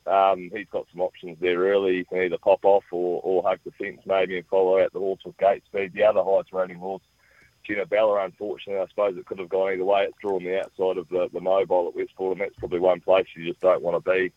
It's quite a noted front runner's track. So probably bet of the day for me in the last, High Flying Harry. No, that's awesome, man. And there'll be a good crowd down there. You say there's lots of regulars that turn up, but you guys are, I mean, the West Coast, you guys have had a torrid old year, mate. It's been a real hard crack for you. And I know the work you do with Mitre 10 down there, and you're a huge community, man. So the place needs a bit of positivity. And do you reckon you can get down there and have a real good day, and just the community will, bit of positivity, a good community day on Boxing Day? Yeah, hopefully, Louis. I think the town has had some challenges this year with the flood in July. Obviously, it's affected a lot of people, and I suppose one thing we were hoping for was actually some nice fine weather, and it looks to be that at this stage Boxing Day is going to be an absolute pearler, which I think a lot of people will be looking forward to. And I should say, I had mentioned to you in a message, Louis, I did say, I'm the man on my word that if Brother John didn't win, would make a donation. So Mitre 10 Westport are going to chuck $500 towards the Child Cancer Foundation. So that's what we're going to do, just to help out a little bit, given I didn't do a very good job yesterday. Oh, Troy, you didn't have to do that, mate, but that's a sort of testament to the sort of bloke you are, and look, I know Mitre 10 Westport, you guys have looked after that community in tough times, so appreciate that. The Child Cancer Foundation, Pacing for Purpose, that's awesome, man. I know Baz and Izzy will be absolutely so thrilled with that, mate. You're a good man. Enjoy a Christmas Day with the whānau and some great racing on Boxing Day at Westport, fella. Yeah, thank you, and Merry Christmas and Happy New Year to all the listeners out there, and to you fellas. Enjoy it, and I hope everyone has a safe and Merry Christmas. Bang on. The Scan Man. Absolute champion, Kempy. Yeah, he is. Look, and I look on the Boys Get Paid page too when I'm looking for a trot, and Reed 3's very, very thorough with his selections and gives you some good bully on him. And he's right, he picks plenty of winners. He does. Plenty of winners. And do you know the thing about Troy is when he gets hot, follow Troy. Because he can start seeing them, and it's like a cricketer. Like, you start seeing it like a beach ball, and he can go on these tears which you just don't feel real. Yeah. So we'll get one of those, but incredible there, just donating to the Child Cancer Foundation. I mean, yeah, that's the sort of community we're trying to build at SENZ. Surround ourselves with good people like that. They have the same values as us. Very, very special stuff. Troy Scanlon there, everybody. We're going to be back shortly. I'm going to play Kempy another Christmas song. It's been a couple of days since we've busted one out, and I think he needs a bit of cheering up. So let's play some Izzy Christmas magic after this as we amble towards 8 o'clock here on SENZ Summer Breakfast. It's the most wonderful time of the year. Smithy's knocked off drinking so much beer. Baz and Izzy are off for a break, but we'll be back, don't make a mistake.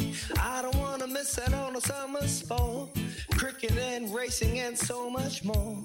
I'll be in the pool and staying well fed, but I'ma be tuned to SENZ. Will you, SENZ? Will you, SENZ? We'll be SENZ. People be whipping up all the white bay.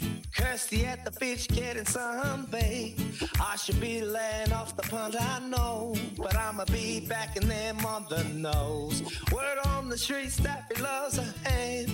Uncle's got the gat, he's having a jam. It's the most wonderful time of the year.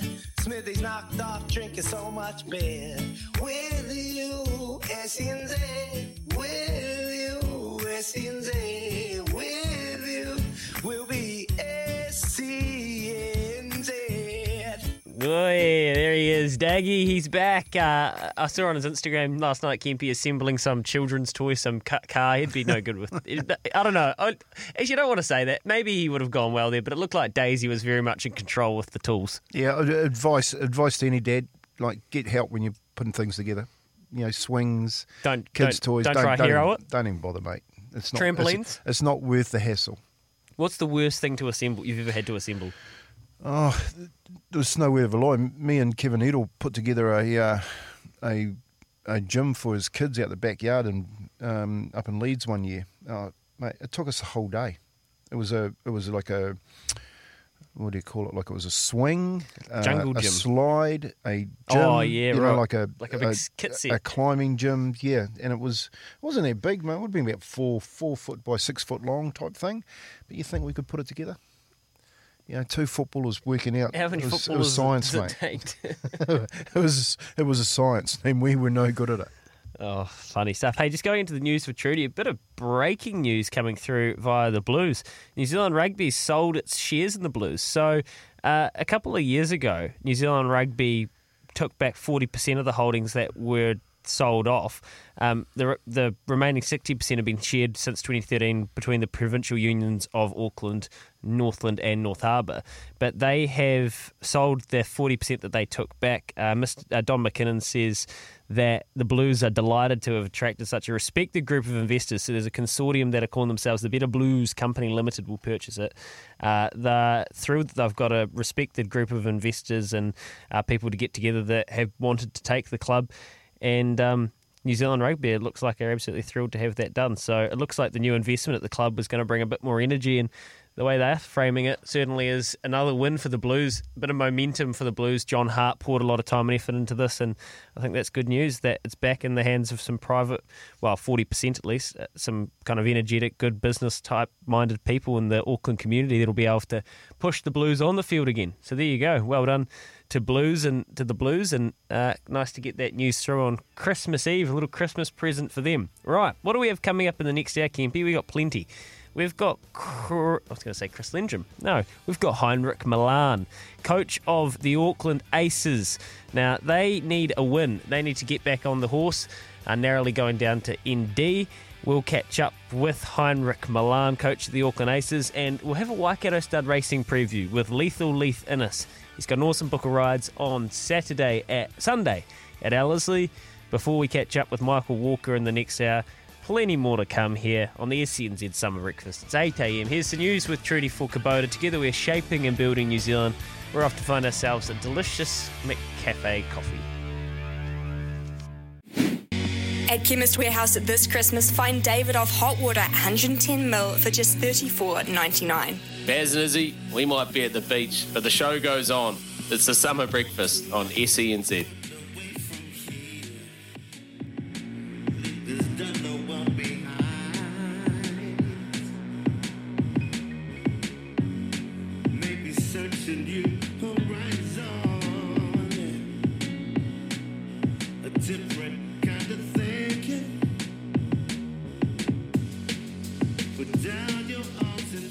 Welcome back into the SCNZ Summer Breakfast, 3 minutes past 8 o'clock on Christmas Eve. Welcome in. Good to have your company on Christmas Eve.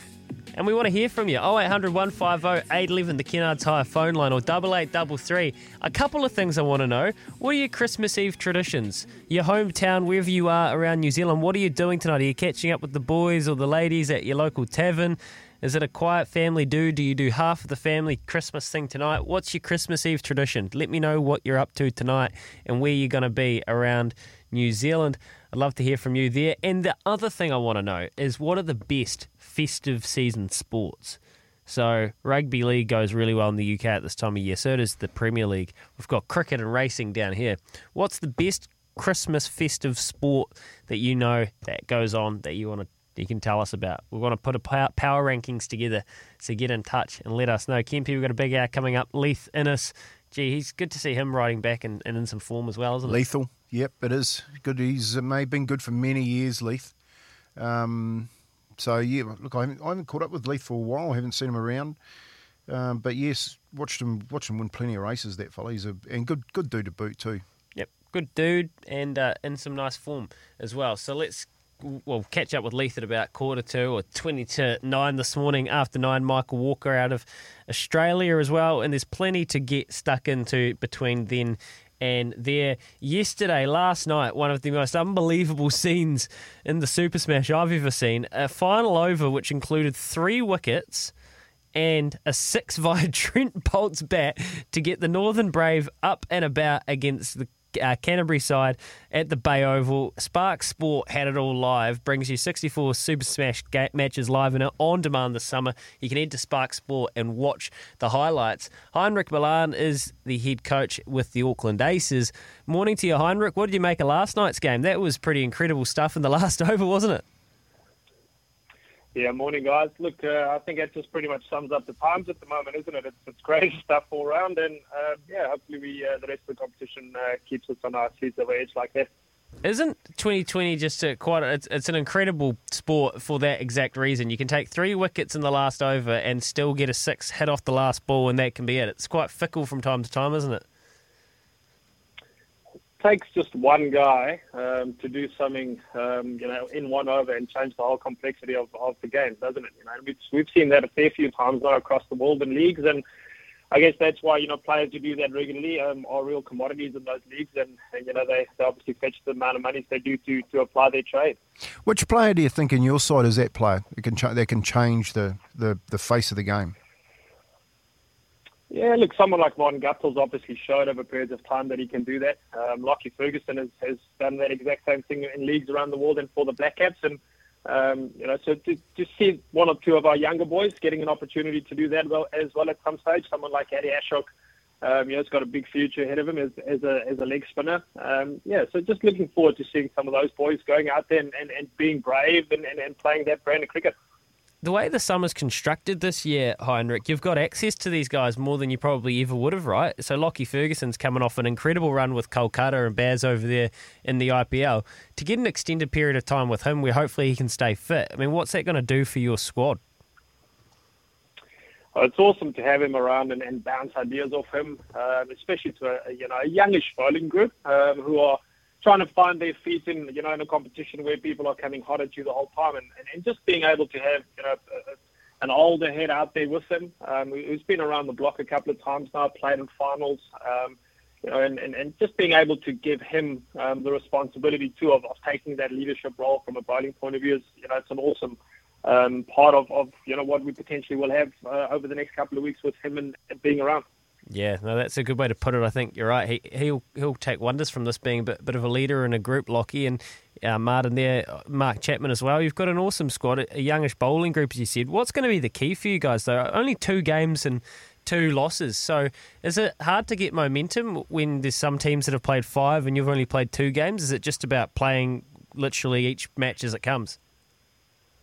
Yeah, 100%. And look, it's been well publicised that we haven't played a lot of cricket, and you can quite easily just feel like you're behind the 8 ball and trying to chase everything the whole time. But look, for us, we play 3 games now in 6 days, and anything, as we've seen last night, can happen in the T20 game, and things turn around quickly. So look, we're looking forward to today.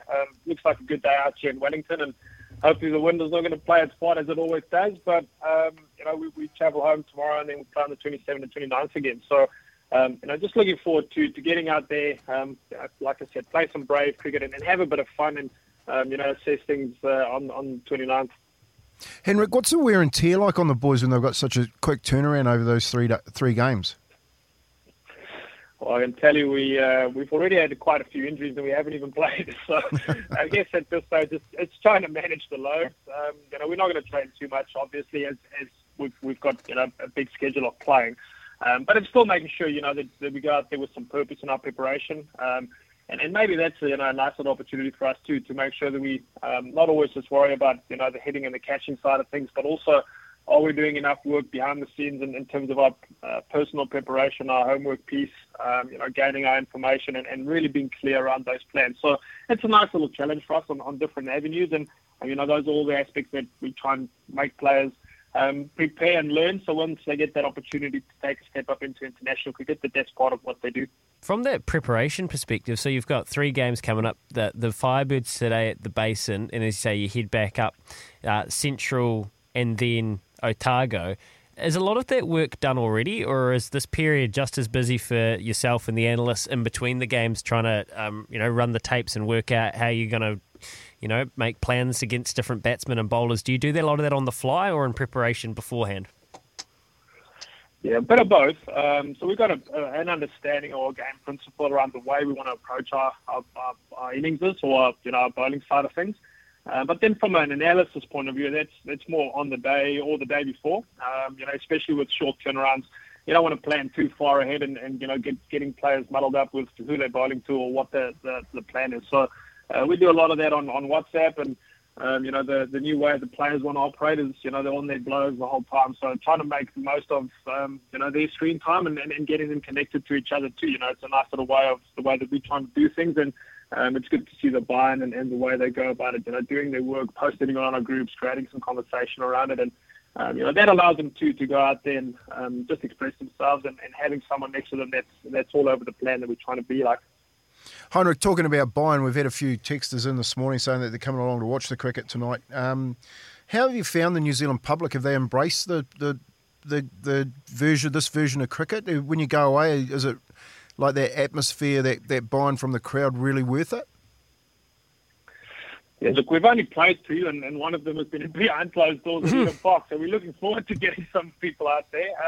But look, it's always nice to have people around, and especially when you think, what we've just come out of, and not being able to socialise and get around people. So, look, it's over the Christmas and festive period. There's always people around and creating that atmosphere. And I'm not expecting anything different this year. The competition's getting bigger and bigger, and you look around the brand of cricket that's getting played is really brave, and people are going out there to try and put on a show consistently for the people that's coming in. Yeah, well, if you told me that Trent Bolt was going to hit a match-winning six off the last ball of an over, I'd say that that's bonkers for a lot of different reasons in the Super Smash, but it's happening. I think that you're right, the competition's growing, and getting the access to these black caps for a bit of an extended period of time this year can only do it a world of good.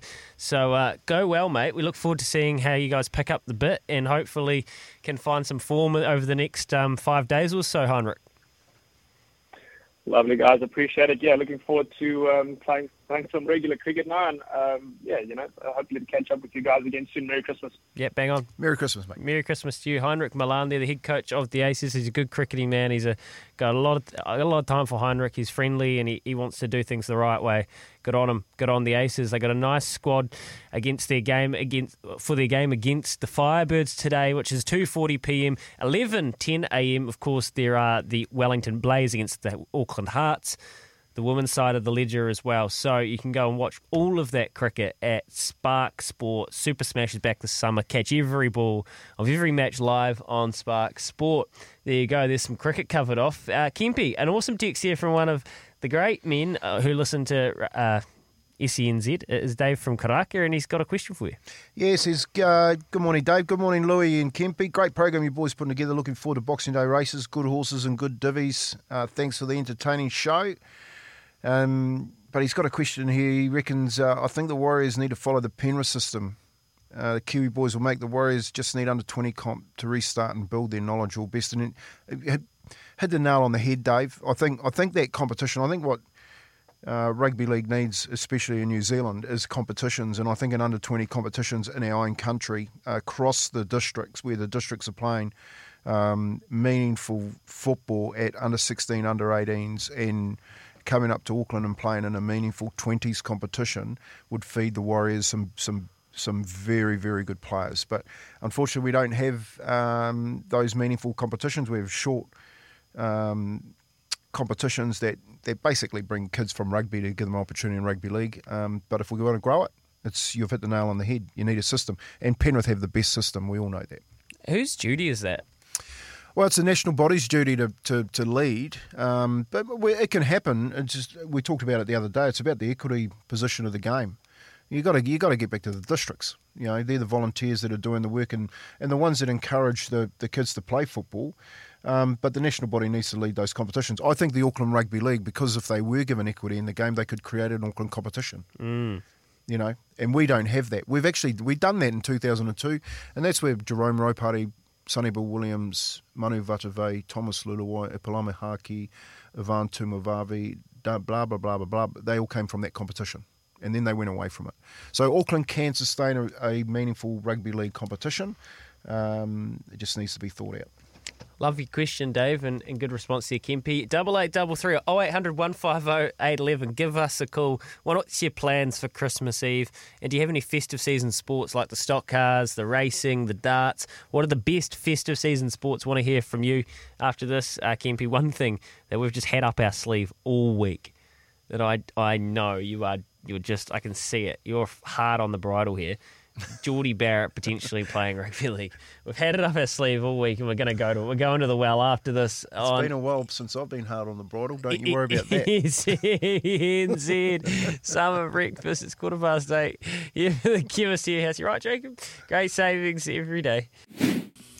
20 minutes past 8 o'clock this morning. Where are you? Get in touch with us. 8833 0800 150 811. What are you up to on Christmas Eve? Are the old mates catching up at the the tavern down the road. Let us know. Want to know where the scene's at tonight. Hey, Kempy, at the start of this week, one thing we had written down that we were meant to talk about was Jordie Barrett. I mean, this is the beautiful thing about the world where everybody's got a podcast. Everyone's got a podcast, these former players, so their mates jump on these podcasts and they're just so chilled and they're relaxed, and you get this gold out of these players you never would on the radio. So that means we can then pick up and run with it. And Jordie Barrett just nonchalantly confesses, yeah, he'd love to give NRL. He loves it. Get gold. Get gold. Geez, you get more than gold. What about Brendan Smith's podcast? Oh, see, that's pretty feral. Yeah. That's what I'd describe that. Yeah, but you're dead right about Jordie Barrett coming out and saying he'd love to give rugby. Look, seriously, I think every All Black would like to give rugby league a crack. Just like every rugby league player would like to be an All Black. Right. You know, so they all go on with the same aspirations, especially these days. You know, most kids are coming through those school systems are playing both rugby league and rugby union. Roger Tuivasa-Sheck it was in that time when Roger was playing first 15 for Otahu College when he came into the schoolboy tournament for Otahu and got picked up. The Warriors had him, they thought, and got snuffed out by Sydney City, and the rest is history. So I think a lot of guys have looked at that Roger transition and said, geez, can I make just as good a transition as Roger? Well, so this is the illusion, the mirage of elite level athletes. You know, Roger Tuivasa-Sheck, well, we actually don't know how he's going to go in rugby union. You can draw some conclusions and say that he's probably going to have as good of a chance as anyone. But Sonny Bill Williams, Brad Thorne, that's the creme de la creme, the greatest. You know, these guys that are. It's not like that for everyone, because there's been plenty of converts that haven't worked. Yeah, and you're talking about league to rugby. What about rugby to league? You know what I mean? What about Inga Tungamala when he went to Wigan? Like, he was a superstar at Wigan when he went to play there. In the centres, I played against him a number of times. He was a superstar. Right. Frano Bodica couldn't get in on the back of Grant Fox. Would have been a starting 5'8" anywhere else in the world at the time. Which way have you spent much time thinking about which way the transition's harder? I definitely think league back to union. I think that's the harder transition, right? Because of the amount of knowledge that you have to take on board in and around. You know, you've got a rule for every move that you have on a rugby union field. You know what I mean? So with rugby league, it's pretty basic. That transition over and Gasnier, who played for the centre for St George, he showed that when he came back from rugby union to rugby league and how bad a shape he was in. The hardest thing for rugby union guys to do when they get to rugby league would be their fitness, would be their wrestling technique and their inability to I guess put effort on effort. And that's why Sonny Bill Williams was so good. You know what I mean? He could transition with that physique that he had in a position where, you know, who would have thought that Sonny Bill Williams would have played second 5'8" for the All Blacks? Like everyone's picking him when they're first talking about him playing for the All Blacks. Blindside, yeah. But here he goes. You know, a wise move. They said no, he's got the skills. We want a big, tough, and of course he brought in the offload at the time at second 5, which was a crash ball, isn't it, in rugby union? But he started to offload the football, and they created all this movement around it. And you know, rugby league and rugby union too. You got to remember is pretty similar. The defensive strategies are pretty similar these days, and even the attacking strategies with the lead runner and the sweep around the back. So you can get to the edges and you can get your kick into the corners. The tall wingers that can jump, you know, it's very, very similar. So transitions back in Kipper Gallagher's day when he went to Leeds ain't as I don't think as hard as what people think they would be these days. Right. So a guy like Jordie Barrett, I mean, it's half fantasy, but you never really know, right? I remember actually with Jordie, this is a bit of a side note, when Jordie was playing NPC for Canterbury, so he'd just come out of Lincoln University, I'm pretty sure he was definitely Lincoln University, but I'm just trying to work out the timeline here. I don't know if he'd played Super Rugby yet, but AFL teams were fishing around. He's this big, lanky, fullback, second 5 centre who can kick the ball a mile. And I always remember the rumblings that there were AFL academies and actually lists, AFL, so first teams, looking and going, hey, you got all the tools. So he's kind of got a special body type where he's almost the size of a lock, but he's got a skill set that puts him in great stead for the outs, playing in the outside backs, solid under the high ball, can kick the ball a very long way, and also strong, big hips, and can actually snap guys. Huge on defence, big shoulders, and he's a country lad. where would that lead him to play in rugby league? Well, for me, if I was looking at Geordie in the school set, he could play anywhere in the outside backs, but I'd start him at fullback. You know what I mean? I'm not making it up when I say he's New Zealand's answer to Trbojevic. He could be that good. The thing I liked about Geordie was that you watch him playing in the All Blacks and in his Super 15 games, and there's instances there which the normal public would miss, but on TV where he's actually quite nasty. He loves collision. Like, yeah, like that nasty. Yeah, he loves collision, and he actually gets up and he's got a little bit of push and shove in him, and you sort of can harness that type of will, I'll call it. That he's got that will to be confrontational. And this is probably the major issue with rugby league and rugby union, is that in rugby league your confrontation is every tackle. Every tackle you can get bashed. You know what I mean? So, yep, blokes are. There's not much move. Some people there's not much movement, but they're going to challenge you if they're running at you, they're going to challenge you as an attack and say, "Well, you're going to tackle me, and I'm going to make it as hard as possible for you to tackle me." So there's that sort of kind of like a thirst for collision, because I know exactly what you mean. He's got a bit of sass, for lack of a better word, about him. He's got a bit of red line, like he can kind of. And you think that would be harnessed and would fit the rugby league mould very well? Oh yeah, because you can see fear, mate. You can smell it. You know what I mean? I think that's why a lot of blokes won't transition to rugby league, because rugby league blokes will smell fear. They'll take one look at you and go, "Yep, mate, you're not built for this." That's why I talk about Garrick Morgan. He got bashed every tackle, but he showed no fear. Do you have... So that's Geordie. Let's park Geordie in. I'd love to see it. I mean, I love the Warriors. They said the right thing. I would love to have him there. That'd be great. I think if he'd do it, let's assume he'd want to put himself in the best position. TJ Perenara used this as a bit of a bargaining chip for his latest contract with NZR. Richie's come through. Geordie saying that it's just trying to up the offer from NZR next time the contract comes up. I think there might be something a bit more to it. But if he was going to do it, I'd imagine he'd go to one of the top Sydney clubs and try to put himself in the best scenario and that's no blight on the Warriors. It's just a matter of fact. But the problem, Richie, that's a good point. But Geordie wouldn't be signed as a marquee player. You'd have rocks in your head if you're in an NRL club and you'd say, "Well, I've just signed Jordie Barrett. He's our marquee player." Well, so he's not going to get much of it. Look, his NZR contract's always going to be more than his. Of course, yeah. He can't use it as a bargaining tool because they're not going to be able to compete with what he gets with the All Blacks. It's going to have to be a bit of give and take from Jordie because, he'll get good money from the NRL, but it's a gamble. It's a gamble in the first instance. If he shows a potential in the first year, possibly could become the marquee player. But you don't throw all your eggs in a basket with a rugby player switching to rugby league. I can't wait. I mean, it's not going to happen necessarily, but the thought of it's so tantalising. Other union players that I'd love to see have a crack, there's one that I've just been thinking about all week, waiting for this conversation to come up. I swear on Leithfield that Ethan Blackadder would be an animal in the back row. I think he would just love it. I think he is that sort of guy that you're talking about that wants the confrontation. You couldn't smell fear with Ethan. Izzy and the All Blacks, they call them hundies. Guys that at training... Cowboys, mate. Hundies. Cowboys. Yeah, they're out of the cowboy mode, the cowboy Lonergan mode. Was it Liam Spears, was it? Liam Squire. Liam Squire. He's a cowboy, mate. The Mark Shaws. Mark Shaw... you're probably were you in diapers when Mark Shaw was around? Yeah, about that. Yeah, Mark Shaw. He would have made a beaut at the time. He would have been Kiwi.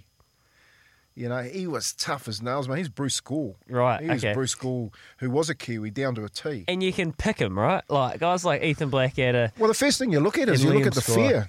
You look at whether or not they can handle the fear. Because it's fearful running in and getting bashed every time you're playing a game of rugby league. It's like preparing to get bashed.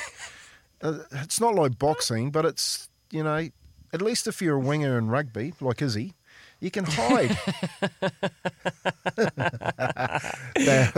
You opened up that one, mate. You opened up that one. Easy on. Actually, Izzy would be he'd be a good league player too because he's silky, mate. I was about to say silky. Silky, yeah. Bring him on with about 5 minutes to go, get him a win scoring try. Mate, he'd love it. He'd sing songs all night long. Izzy, you're right, was silky. He would go well as an outside back. Good under the high ball again. 8833, or even better, the Kennard Tire phone line, 0800 150 811. Who is the dormant league star playing Union at the moment? Who's the guy who hasn't even suggested it, and you're about to declare it for them? For me, it's Ethan Blackadder. God, he'd be a workhorse. He'd just tackle all day, and he'd keep coming at you, running hard. Send your messages through 8833. Who would you love to see have a crack at it? Right now, it's the news with Trudy for Kubota. Together we're shaping and building New Zealand.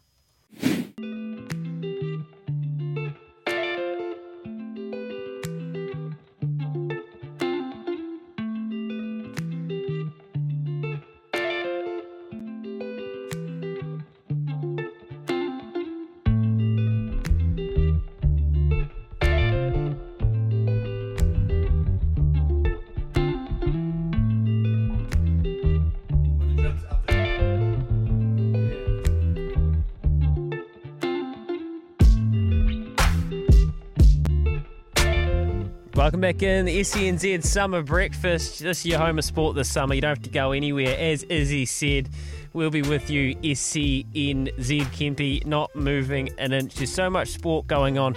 The NBL, the A-League, the Breakers, the Knicks in action, the Super Smash back here, the Sydney to Hobart, the Boxing Day races, Awapuni, Wingatui, Ellerslie, New Year's Day test, the cricket. We've got the Ashes, which we're going to have live coverage and commentary of here on SENZ on Boxing Day. What a treat that'll be. And you, 8833 0800 150 811. We have awoken them, Kempe. All it took was a little bit of chat about league and union and the differences and who would go well. We've got a message here. Where do you think Geordie found his niggle? Colsey. He found it in Taranaki, mate. Well, he didn't need to look for it. Is that Colsey He was texting, born with it. or is he saying that's Dane Coles? That's Dane Coles. I don't know if it's Dane Coles. He's trying to take the Taranaki out of Geordie, mate. But no, he was born with it. You reckon Smiley's got a bit of? Oh, come on, do you know Smiley? Not personally. No. Well, I know a lot of blokes that know Smiley. Of course, he got it, mate. He got it in buckets. Yeah. He's lucky he's not from North Taranaki. Why is that, Kimby? Because he would have been an immortal. You're on today. At least we've got some other messages here, mate. Yeah, here's another one here. You say this is the best one, Mark, and I've got to be really careful here because this is a rugby union station. Oh, this is a rugby union station. I'm saying, come on, mate. Rugby's a fabric. It's the fabric of everything. But here, Mark, you've hit the nail on the head. Kemp, even though you say league and rugby have similar patterns, one is referee to a point of ridiculousness. Even though I got that out with my dyslexia, I can't remember the last time I watched a good game of rugby. Hard but true.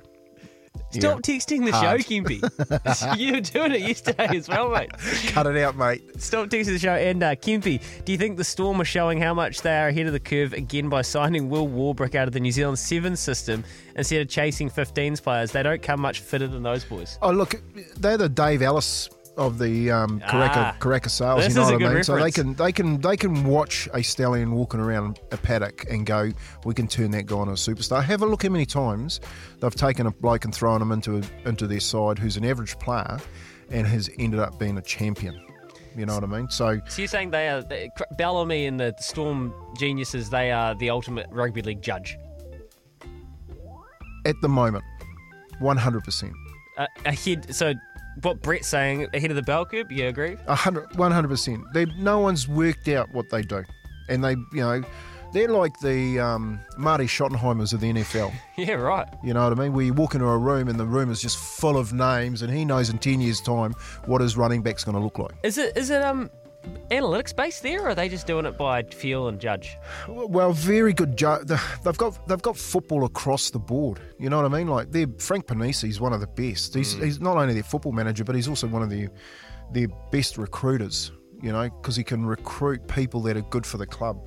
And Bellamy, you know, Bellamy inherited a really good model when he went in there. Mark Murray had set up a pretty good team when they won that competition the first year round, brought those boys down from Brisbane who happened to be called Cronk, Smith and Slater, you know, and Bellamy on the back end of it has built some wonderful stuff around the back end. So he's had I don't think Bellamy's going anywhere. People talk about Bellamy going here and he's going to be the director of Brisbane and done it.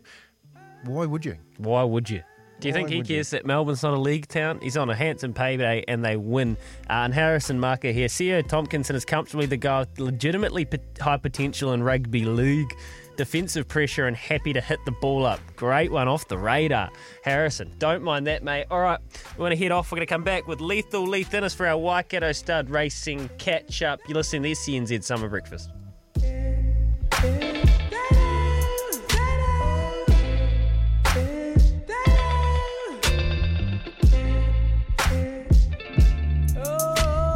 Sorry, she hit me like that. Baz and Izzy are off to the races. Thanks to Waikato Stud, your source for a racehorse.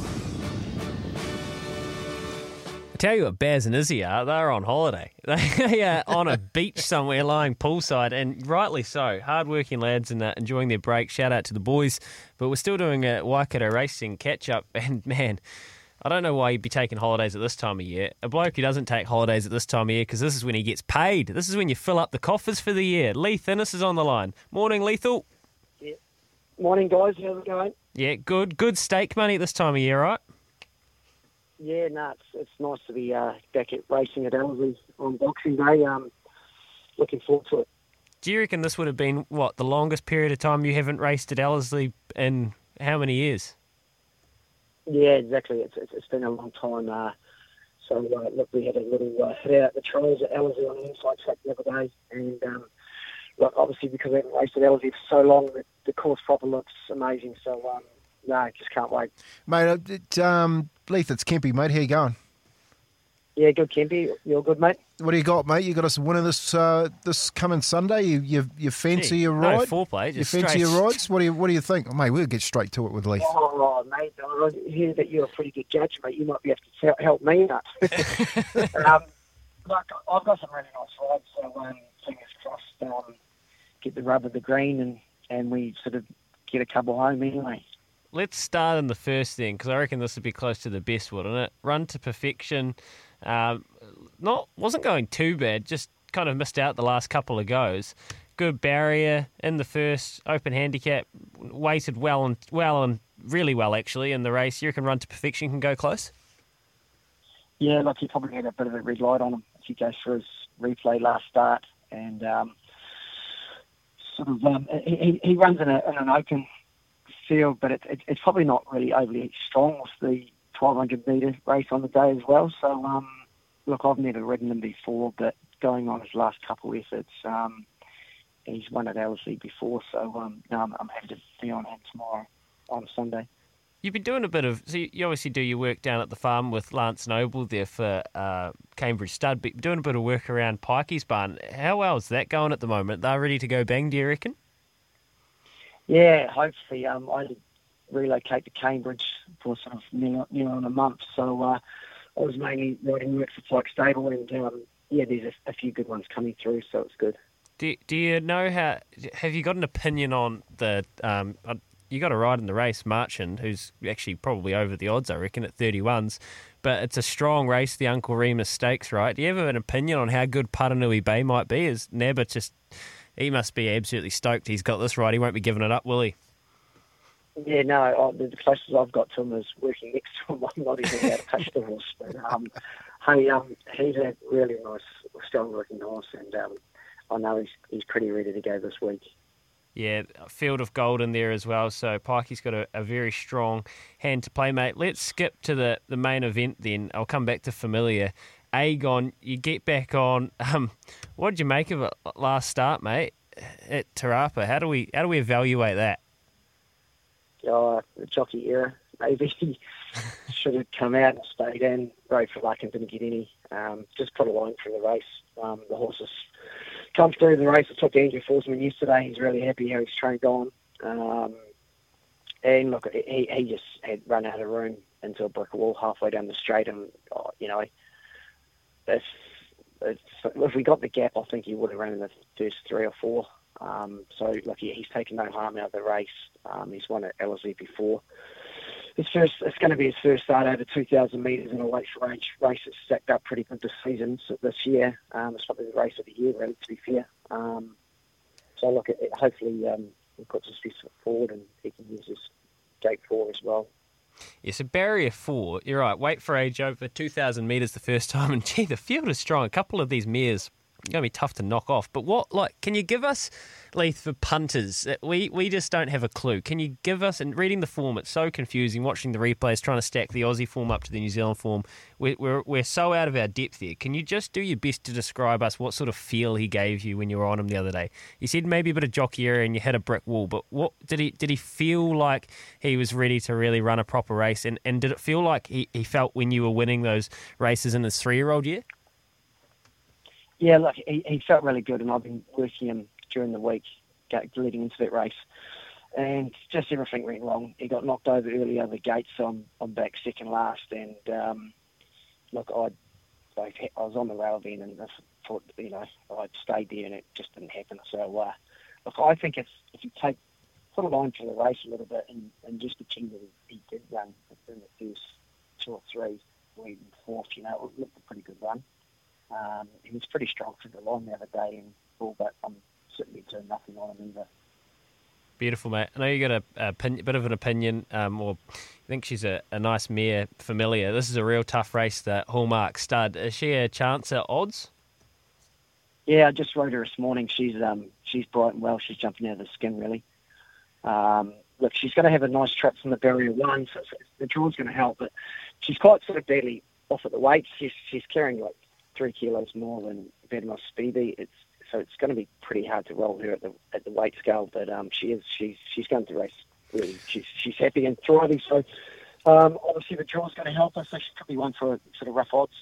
Hey Leith, I know you guys sit down and you spin a couple of yarns before the races, or you jockeys sit in that jockey room eating your pies and getting your weights up. Hey. What is the, just for everyone here, what is the one that is on everyone's lips in that jockey's room to watch on Sunday? Who's riding the best one of the day? They're pretty even fields, and it's just exciting to get back to Ellerslie, Kempy. Like a lot of those horses have just been running in the CD and those Hamilton tracks. A lot of them haven't even been going right-handed, so they're going to get to Ellerslie and there might be the better horses have been going good at Te Rapa, and as such might get a shock when they go to Ellerslie and have to run right-handed. So, hey, I'm looking forward to a horse in the last, Doubtful Sounds. He got beat last start, but it might have been a blessing. He's running for 60,000 on Saturday, and he's still in a rating 65. So, look, he had a gallop at Ellerslie a couple of weeks ago, and he's going the right way. Doubtful Sound, not a single doubt. Colt in the last at about $3.20. I reckon I read it $3.50 even. I reckon you'll book in the meet, Leith. Don't want to put the mockers on you, but no, perfect. There's some proper race horses going around. Two Illicit is going to be so tough to roll, but then the stablemate, the mare Concert Hall, was so dominant last start. You're right. The Zabeel might be the Group 1 of the season, mate. It's an absolute ripper. You go well. Enjoy being back out on the mountain there. The king of the place, of course. Enjoy it. Hopefully you can pick up a couple of winners. Yeah, no, hopefully, guys, and enjoy your Christmas, eh? Yeah, Merry Christmas, Leith. You too, mate. Stay off the ham. Leith Innes, yeah, he's a great. He's a great man. He's a great jockey. He's good to. I think he has Christmas with Butch Castles, mate. So he's safe with staying off the ham. Well, no, yeah, Butch is on his weight loss program. He's doing a good job of it as well. Is he? Yeah. No. Oh, mate, have you seen Butch lately? No, I haven't. Oh, mate, Butch. Fair play to him. Of course, I've seen him. Full play to him. No, hey, Gimpy. Great question, Louis. Here's a little bit of a self-serve from Reed. Well, I assume you're talking about the question about Aegon. And Reed, the reason I ask that, because jockeys do one of the most rare and specified jobs in the world. There is not many people that do that job at a level. So when you get a guy like Leith, that's the best way to find out how a horse like Aegon's going, because there's no point running running through the replays and the form. You won't find anything out. You have no idea how it's going to stack up in this race. The closest thing you'll get is if you can get Leith lined up, and the trainer doesn't know, and Andrew Forsman, he knows the horse well, but it's the feeling that he gets through the reins. And hearing him say, I genuinely think he was travelling and I just made an error, and he got knocked around, he felt good, he felt bright, well, that may be where that 50 cents has gone in the market. So appreciate your feedback there, Reed, and I do it for the punters. Anyway, we'll come back, we'll get through more of these texts on the other side before we whip ourselves into the last hour. SENZ Summer Breakfast, 8 minutes away from 9 o'clock. Definitely worth pointing out as we head towards the 9 a.m. news with Trudy and Kubota together with Shaping and Building New Zealand that, the mail run tomorrow's Saturday, but it's also Christmas, and I will be doing form, but I won't be here in front of the microphone. The mail run is on Sunday, so Boxing Day, 9 till 11, an hour later than usual. Mickey G and myself will be here in this very studio, Kempy, trying to find a couple of winners, and we'll be talking to jockeys and trainers. If there's anyone you're desperate to hear from, I haven't set the show up yet, so 8833. Who's the jockey or trainer, the key protagonist you want to hear from? Let us know. Kempy, a message here for you. Yeah, here's one just saying, do you think the Storm blueprint could work for the New Zealand sports team? I guess you're talking about the Warriors there. Yeah, look, of course it does. I think if you're let's talk about how that Storm blueprint works. Let's get Bellamy and Panisa here. Then it works. Mate, this text has obviously not realised that it does happen here. Well, that's why it's a rugby station. Well, the Crusaders, and talking about Crusaders, I think that's where the next franchise should be. I've always said that. I said if they're going to bring an NRL franchise here, they should move it in with the Crusaders. You got a blueprint down there how to run a New Zealand club. I actually think Razor has gone over and spent time with Bellamy. Not surprising. I think, he definitely has. He's spent time in that camp, and maybe even no vice wonder versa. He's going so well. Yeah. Well, he's a freak as well. He's a genius, mate. He thinks different. A bit like you, Kempy. He's a bit different, Coming up to 9 a.m. this morning, Michael Walker. What a career and life he has led. 37 years of age, so much more to give. Come back from a gnarly injury at the moment over there, an Australian-based New Zealand jockey, former apprentice of Al Sharrock's. We'll catch up with him. Our McCafe coffees are on the road. They're being delivered this morning. Very excited. Can't wait to suck that in. 9 a.m. Here comes Trudy. Chemist Warehouse this Christmas. Find David off Hot Water 110ml for just $34.99. Baz and Izzy, we might be at the beach, but the show goes on. It's the Summer Breakfast on SENZ.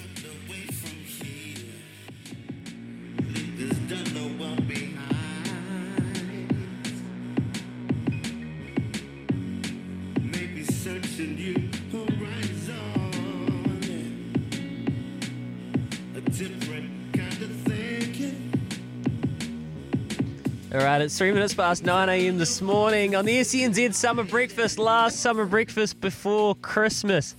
Christmas Eve, or Boxing Day Eve, if that's how you like to look at these things. You're not going to believe this. At the top of each hour, when I say I'm off to get a McCafe coffee, I genuinely am. And today, just because of the situation with it being Christmas Eve, we've had to go via the delivery route, Kempy, and get our coffees delivered. I assume what are you running, Uber Eats there? Alicio, if you're listening, mate, you get on that unicycle, you pedal 10 to the dozen, brother, because I am watching you get here, mate. It's not a 3,200 metre race. This is a 1,200. And we don't. If I wanted a snow freeze, I would have ordered one, okay? So, the main concern when you're ordering a coffee for delivery is that you're like, it's probably only going to be lukewarm when it gets here. Well, then they fair dinkum stick them on a bike. It says, Alicio's taking care of your order today. Alicio is riding a bicycle. He's like 14 miles away. How quick's he going? And he goes, Has he got a good gallop up or not really? No, well, he's still on the back streets, mate. He's been on the back streets for like half an hour. It says your order will be here by 10 o'clock. It's like, yeah, okay, I guess I'm taking that one home to throw in the microwave. Oh, that's pretty good. Well, it won't be good. Hey, Kempy, I reckon you got to help Kez out here with a number for Michael Walker. I'll hold fort this way. Look, it's been a great morning. We've got a good text here. Kempy, enjoying hearing you with Louis today, and Christmas to you both and everyone. At SNZ, this was a Kemp family and the Truman Watt family. Jason, the Herman Watt family. Jason from Melbourne. Good to hear you. Have you listening in Melbourne, Jason. Boys, Christmas Day, make sure family have a good feed at lunchtime, then off to the study room with some beers and turf to digest the form for Boxing Day races. Merry Christmas, Mark. Mark, that's the one, mate. Good on you. Appreciate that, and keep sending your texts through 8833 or 0800 150 811. The Kennards Hire phone line is there for you if you can use it and get in touch with us at any stage. This hour we've got plenty to come. We'll crank out some good music before we end of the show. We'll have a look back on the week that was. Maybe we'll put together our wish list, our Christmas wish list for the sporting year ahead, Kempy, because I know for you what you'll be wanting, and that's Newcastle Knights, Kalen Ponga to play every game this year and find himself the Knights, top 4 side with a chance to win the premiership, right? Yeah, it'd be good for them to be back in the mix. Kalen Ponga there, he'd want to be in the mix too. He's talking about maybe having a shift to the Dolphins. I reckon that is on the table too for Kalen Ponga. So if they don't go that well this year, he's probably going to probably make that move to Bennett. Do you think? Up north? No, look, I think so. I think Kalen Ponga is going to be a journeyman, mate. Instead of winning competitions, he's just setting his life up. Yeah, it's interesting to hear. Your wish list will be a bit different to mine then. We'll get to that in a minute. Right now, it was very lucky to be able to welcome in one of our greatest racing exports. You would have seen him with the mic in hand rather than the whip in hand this year.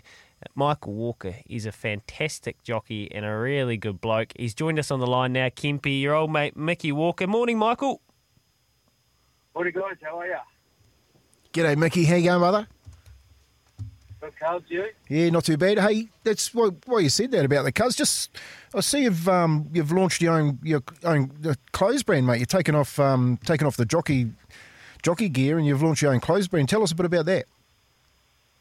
Yeah, Cuz, I did. The CuzOfficial.com is a brand that I started, my partner and I, because of the reason I want to, a lot of people are doing stuff about mental health this day and age, but I want to do my part and bring awareness to men's mental health through, and why did I make, Corey Wickle, we know the whānau. Corey was a very, very close mate growing up.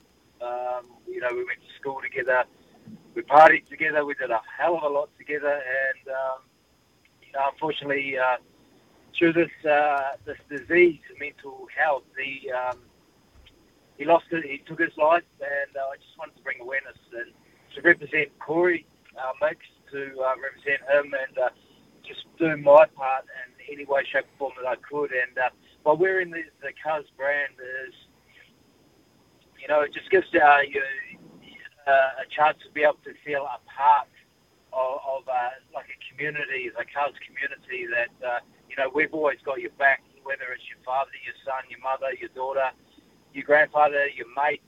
There's someone out there that's always got your back, and by doing that, you're able to, I've been through it myself, Mac. I attempted it years ago, and it was a very, very dark place that I never ever want to be in again in my life. And the reason I went down that path is, Mac, because I thought I was too scared to actually talk about it and go to people and seek help. But by doing that, you're actually the weak person. You're the strong person if you actually reach out and go to people and say, hey, I need help, or talk, or whether it's you suffer it directly or not indirectly, by helping someone, just giving them a call, someone who's actually struggled, give them a call. It takes 2 minutes out of your life, just say, hey, Cuz, bring them up. Cuz, how you been? What's going on? Don't have to touch on it, but just to check on people. And talking is the most powerful thing you can do about it. So we've launched that. We've got beanies, hats, hoodies, long sleeve tops, t-shirts, women's range, guys range. It's going really, really well. Yeah, great tagline. Hey, Cuz, let's talk. That's a great tagline, and especially around mental health, Mickey. It's good to hear that you're giving back and you're thinking about, I know the Wickle family very, very well from our hometown. Mate, just tell us a little bit about the injuries. How's it going? Yeah, Cuz, at the moment, I obviously in May is verdict. I had a fall in the race. It was the most easiest fall I've ever had. It was slow-mo. I can remember being in the air going, wonder what this is going to feel like. I've never felt on fallen on a synthetic track before. So I was thinking, wonder what this is going to feel like. Both feet touch the ground. This is easy. But then the horse's back leg came through and kicked me in the calf, which caused compartment syndrome. So they did 3 operations in 5 days to save my leg.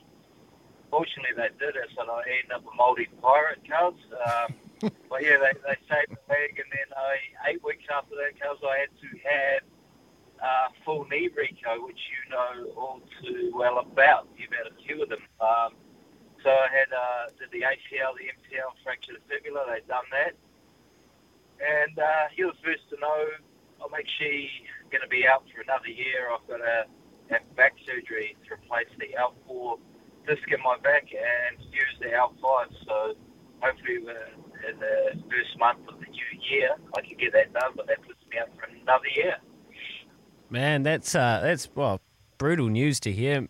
Michael, was really looking forward to seeing you back out there. How are you? How's that process been you mentally, kind of getting that through your head and understanding, trying to deal with that? It's obviously not easy when you get setbacks, but you coping all good? Coping good, just because I think by launching this brand it's kept it in my mind. I'm always thinking about ways that I can grow and ways and things you can do to get over mental problems and that. So now I don't struggle with it. If I ever did, I would go to someone, and I think Mac would know when I did attempt it myself. I rang him, I rang Bruce Sharrock, I rang Alan Sharrock, I rang crying. I didn't know what to do. I had no one from my childhood growing up. Max, can be someone I class as an uncle, someone I looked up to. So I've been there and done it. But now, I'm really, really good. I'm happy. I'm healthy. Healthy as can be, obviously, without the injuries. Really good. And had a new baby a couple of weeks ago. Called him Cash. His name's Cash, spelled with a K. So life for me is pretty full on, and I think I've put away the saddle for now, but I'm more or less daddy daycare these days. You're putting a stable together, mate. What number kid is that? You got them all over the world. I was waiting for that, Cuz. Number 4. In horse terms, Cuz, I would say I've got 3 colts and 1 filly. Are you leaving good types, Mickey? Have a look at me. Of course I am. Hey, and you've done well, Mickey. They've picked you up and put you in front of a camera, which I think's a great idea, and great foresight from. I know our mate Marty Henderson over there producing some of the TAB work and got you in there as one of the shows. How are you finding that, mate? How are you finding being a tipster? Is there any pressure on you every weekend? And by the way, we want you to give us one before you go. Caulfield this week. Because it's quite easy for me. Mac, you've known me from day dot. You know I can talk shit, and I enjoy talking. So for me, it's pretty easy. The tipping side of it, because I leave that to the professionals. But for the pre and post race stuff, they use me to talk about, and it was really heartwarming for me to be able to do an interview with a fellow Kiwi, James McDonald. He was wanting to sit back and really take in the atmosphere and just in the moment of him winning a Melbourne Cup and realising what he had done throughout the Spring Carnival. But because I went to him and said, Cuz, you're doing an interview. And he goes, oh, okay, Cuz, I'll do it. So I was able to get him, and something that I'll remember for the rest of my days on this beautiful earth, and it was really, really good. And I'm actually contracted to them again for the autumn, so I'm looking forward to that again. And for tipping wise, Cuz, I'm going to give you a multi.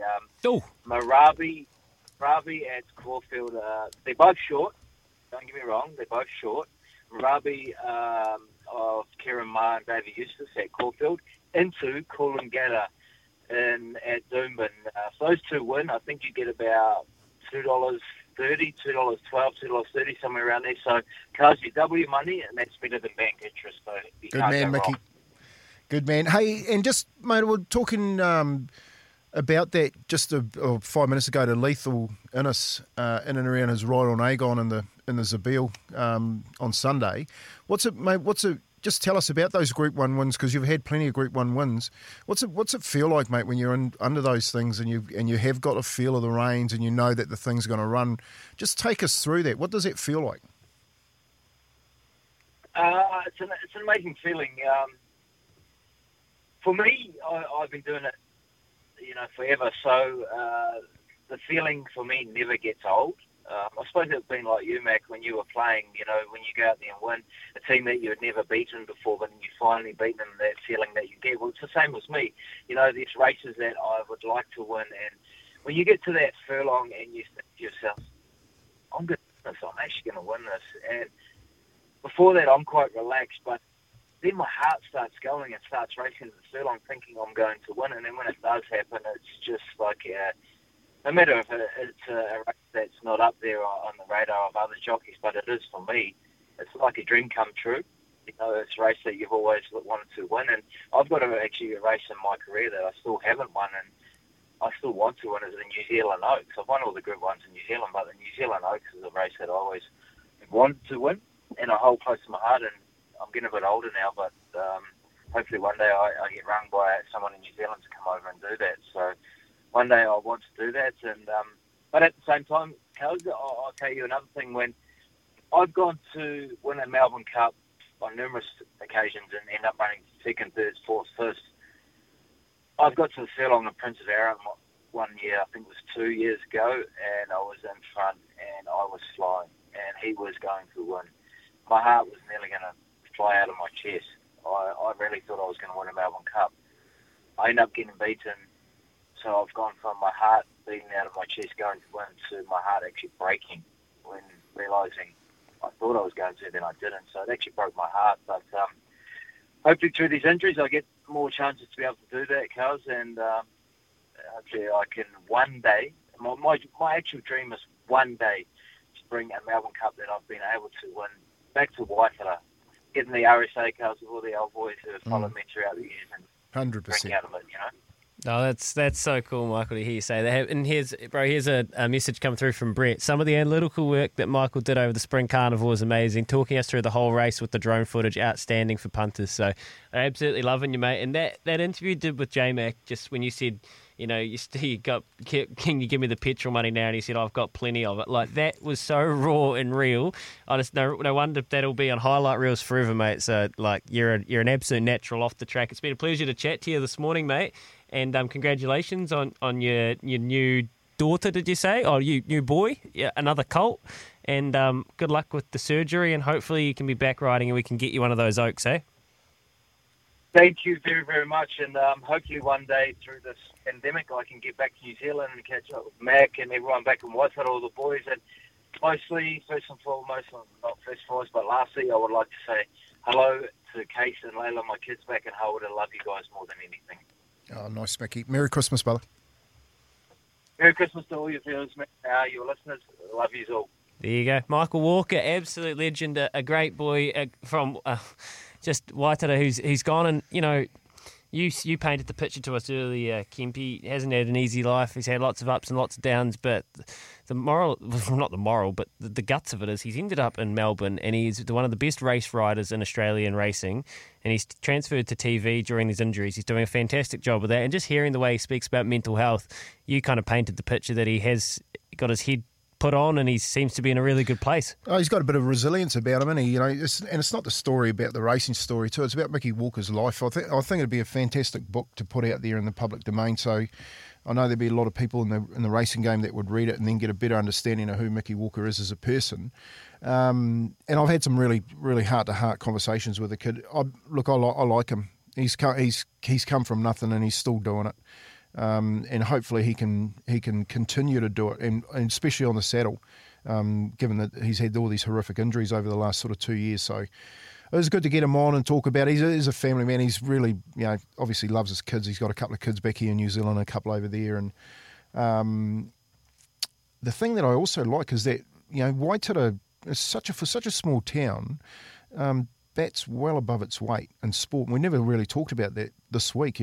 We've got so many good identities that have come out of that town.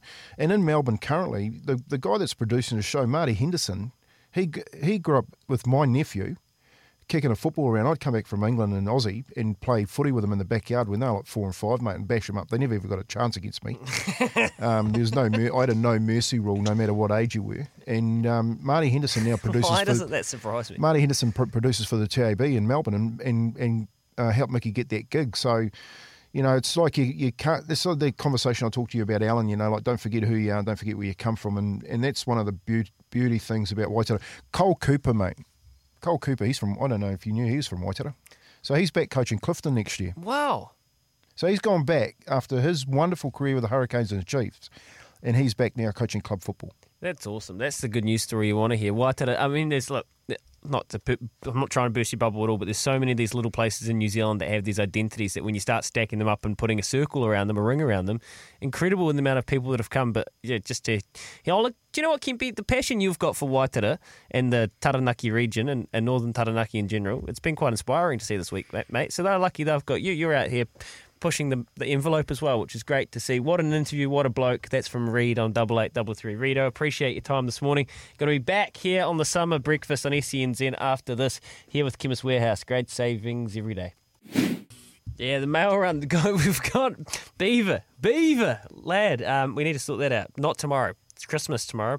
The mail run is back on Sunday, and we will be doing that. Kempi, you've got a bit of mail. Well, we've actually. Do you know what? I reckon we've put out about 20 different tips this week, maybe more. Yeah, but I'm going to go on a multi that we picked up today because I thought we had some really good people on, especially the jockeys, that know a little bit about the horses. So, obviously I gave one, the old Niffler. I think I think you got to back this. This is a place multi. I'm going to go the Niffler into harness racing, into Quiz Shot, into Masterly, into High Flying Barry from our mate down the south, into Doubtful Sound in the last, and take Mickey's 2 as well on a place bet, not a win bet. So we don't know what the odds will be, right? No, I haven't. I'm guessing that's probably about a $10 multi. Mind you, there's a couple in here that the odds haven't come out for yet. It could be a $100 multi. Mate, give us those names again, and can you tell us where they are? So Niffler's in Randwick.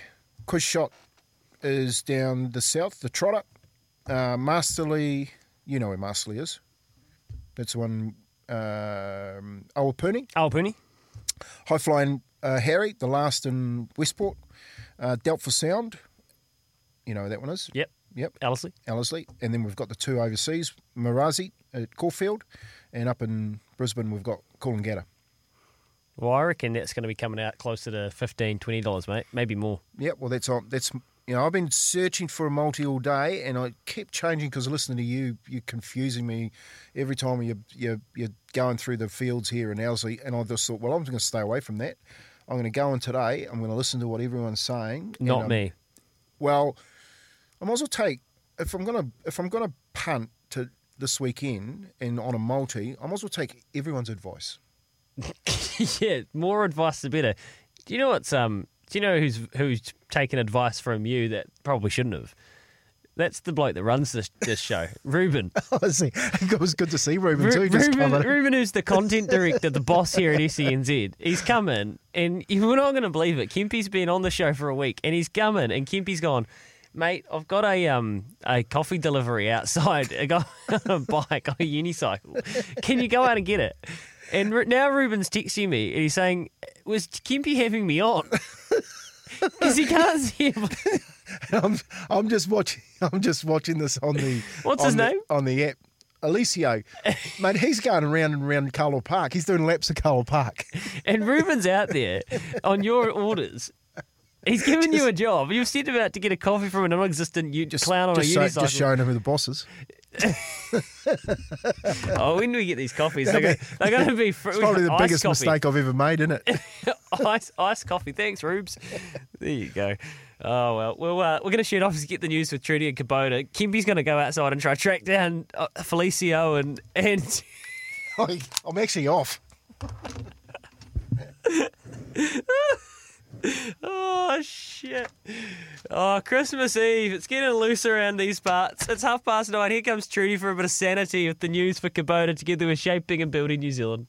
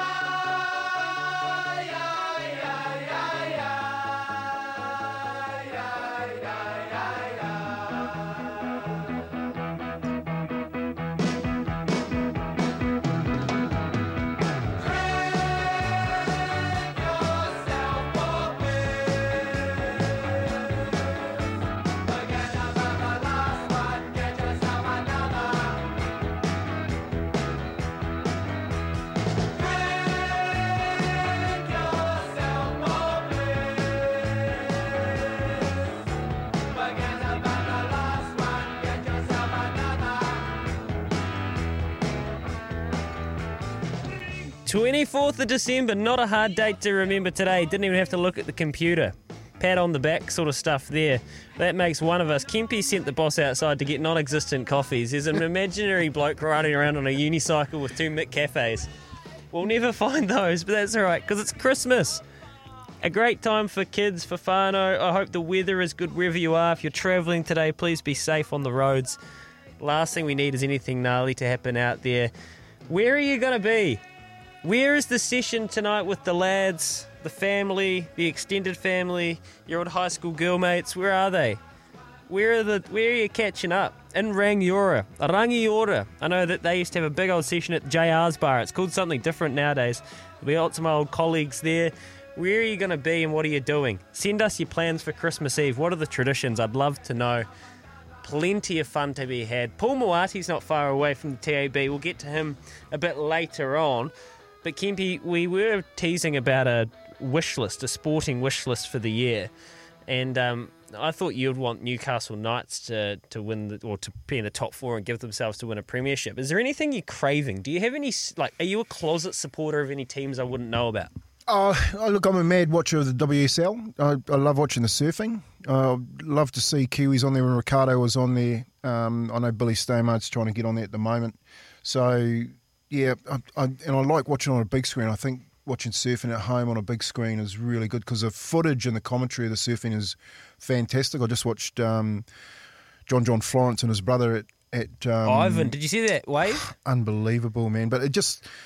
I like that. I love the horse racing. I think spring summer carnivals are fantastic. And our boy had we've had some couple of good wins this year with him too. So hopefully our girl can get out of the gates on Sunday. Well, that's the other thing, Kempy. We haven't even spoken about that today. So you're a part owner of Just Ask Me, but you're also got Cinerama, who's black type. She's won some nice races. Had a big place clean up on her and. Last December, Tarapa race December. She should have won it, actually. She fell out of the gates again and came flying. Run second to Melody Bell, you know what I mean? Thornton Mile, yeah. Yeah, it was a fantastic run. And good thing about her, she's a filly, she's got black type and going to be a really good broodmare. So I think Alan let the cat out of the bag on Tuesday. Was it Tuesday, Wednesday? We had him on the show. And Jump or retire. Jump or retire. Yeah, and I agree with him. I think, she is black type. She doesn't like racing, then let's not waste their time. Why haven't we covered any surfing this week? That pisses me off now I think about it. We'll have to get you back at some stage, Kempy, because I knew you were into it, but we just didn't go there. I'll tell you what, the WSL lost me in the last couple of years when they flipped up their schedule. It was really easy to follow for a while, and they tried to get too smart with it, I thought. Yeah, I think I don't think they got too smart. I think they added too much to it. Yeah, better way to put it. They added too much to it. So instead of just having the men's comp and the women's comp, that were running basically parallel to each other, Then they added the big wave surfing, and then they went to all these qualifying surfing tournaments, whereas people were just getting used to surfing. I remember Sky, what is it, about 18 months ago when they first put it on TV, on the back channels, Sky 6, Sky 7. Selects, yeah. And they put it on, and you get a couple of hours of surfing, and that was great because you'd been waiting years to see it. And then all of a sudden the footage was just fantastic. So, yeah, mate, that's obviously one of the things I'm looking forward to in 2022. The other one is I'm really looking forward to the NRL kicking off again. At this time of the year when there's cricket to watch, and that pre-season is kicked off and the trials come up straight at the end of January, it gives you a good opportunity to look at the sides and go, right, yep, same old, Melbourne, Sydney City, they're going to be kicking around there in the top 4. But who's a smoky? Who's a smoky, not a team? Who's a player? Who's a player that can have a huge year this year, any side? Ooh. Who's going to have a big year this year? Yeah, who's ready? Who's looming up? Who's looming up? Popped the question about the 400, had cover the whole way, let down. I reckon the player that people really haven't seen him hit his straps yet is Payne Haas at Brisbane. Do you think he's got more to give? Oh, mate, I reckon he is the best player of the comp in the making. Yeah. One of those ones. Yeah, all right. Payne Haas. Broncos fans, where are you? 8833. Does that warm the heart? So you reckon he can go to another level? I reckon he goes to another level, especially where they've got a really good halfback in Reynolds that's gone up there from South Sydney. Mm-hmm. I think, they've always had really, really good juniors, but they've lacked a little bit of, I guess, direction? A bit of a skipper at the realm, you know what I mean? I think Reynolds brings that to the side. And Payne has carried that side last year. He carried them, mate. He's an animal. Not only a big man, but he had big shoulders too. He was carrying a lot of players around. I think with the addition of Reynolds, I think he goes to another level. Are the Broncos the sleeping giant of the NRL? They are if they can get their mix right. Like, their juniors are fantastic. There's some of the players that have come out there and gone to other clubs even. Or the players that everyone was picking them at the beginning of last year that they were the team to watch because of how good their talent was. But, talent only gets you so far, you know what I mean? So I think the addition, they were looking for a really good halfback. Milford didn't do it for them. They went through a number of sevens. I think adding that stability there, has won a grand final, been a grand finals, knows what it means to close games out. Got one of the best kicking games in the comp, Adam Reynolds, and that in today's game is really, really important. So on the back of that, where you got a bloke like Payne Haas who can play 80 minutes in the middle but destroy teams, he's Jason Taumalolo on steroids, mate. He's better than that. There you go, Kempy. Huge season for Payne Haas coming up if the Broncos can get the mix right. Adam Reynolds is a big signing and will do wonders for that side. Lovely message here from James. James, appreciate that you've liked listening this week. We've got Stephen McIver coming up after 10 o'clock. He's done a fantastic job as well. We've got Ricardo and the Beef coming up later throughout the day. Christmas Eve here on SENZ. Gee, it doesn't get much better than that, I don't reckon. Wherever you are travelling today, keep us tuned. We'll be back with Paulie Mawadi, the party, after this. You're listening to SENZ and we're stoked to have your company through Christmas Eve. It's 9:45 this morning. Paul Mawadi, the party, tab.co.nz. Kempy and me have been... I don't know if the computer in here has gone off the TAB since he got into studio, Paul. Did you plant him? Is he like a double agent? Because he's good for turnover. Tony the Cooler Kemp. I did carry the name Makatu for a long time, but now the Philadelphia lawyer, old Lewis Litt, Bruce Sherritt carries that. Paul, one thing I have noticed this week is preferential treatment. Paul Kempy hasn't got a song. Yeah, look, obviously... Of course it is, mate. It's called Return of the Mac. Return of the Mac. Schmack. We'll sort that out. Obviously, he's going to be opening a whole lot of presents tomorrow, so there's no need to push a song on him today. He'll have plenty of presents tomorrow, and we'll have a song for him early in the new year, just when you sort of starting to get back into the grind of work again. We'll have a song for him to pick him up again. Yeah, So the only issue with that is he's just sent the boss out to get a non-existent coffee, so he's not getting it in. He's been gone for half an hour. He's not getting an invite back. He's taking the piss on his last day like he's a leaver at high school. What do we have what do we have to look through today, Paul? You said yesterday you've got a hot jock at Wingatui, Awapuni for Boxing Day. Every race at Ellerslie is bonus back, second, third, fourth, $50. You get a bonus bet in return if you run those drums. What have you got for us today, though, if we're itchy? Can't wait. Okay, today we've got a bonus back promotion on the first 2 races from the Cambridge Harness meeting. Race 1 starts at 11:30 this morning, so don't miss out because it's a wee bit earlier than usual. 11:30, race 1 at Cambridge Harness. That's a bonus back race, as is race 2. Also got a bonus back promotion on the Wellington Blaze up against the Auckland Hearts. That's at the Basin. Oh, gee, I should head down there. Also, the Firebirds up against the Aces as well. And then tonight, the Hobart Hurricanes in the Big Bash. They're taking on the Melbourne Stars.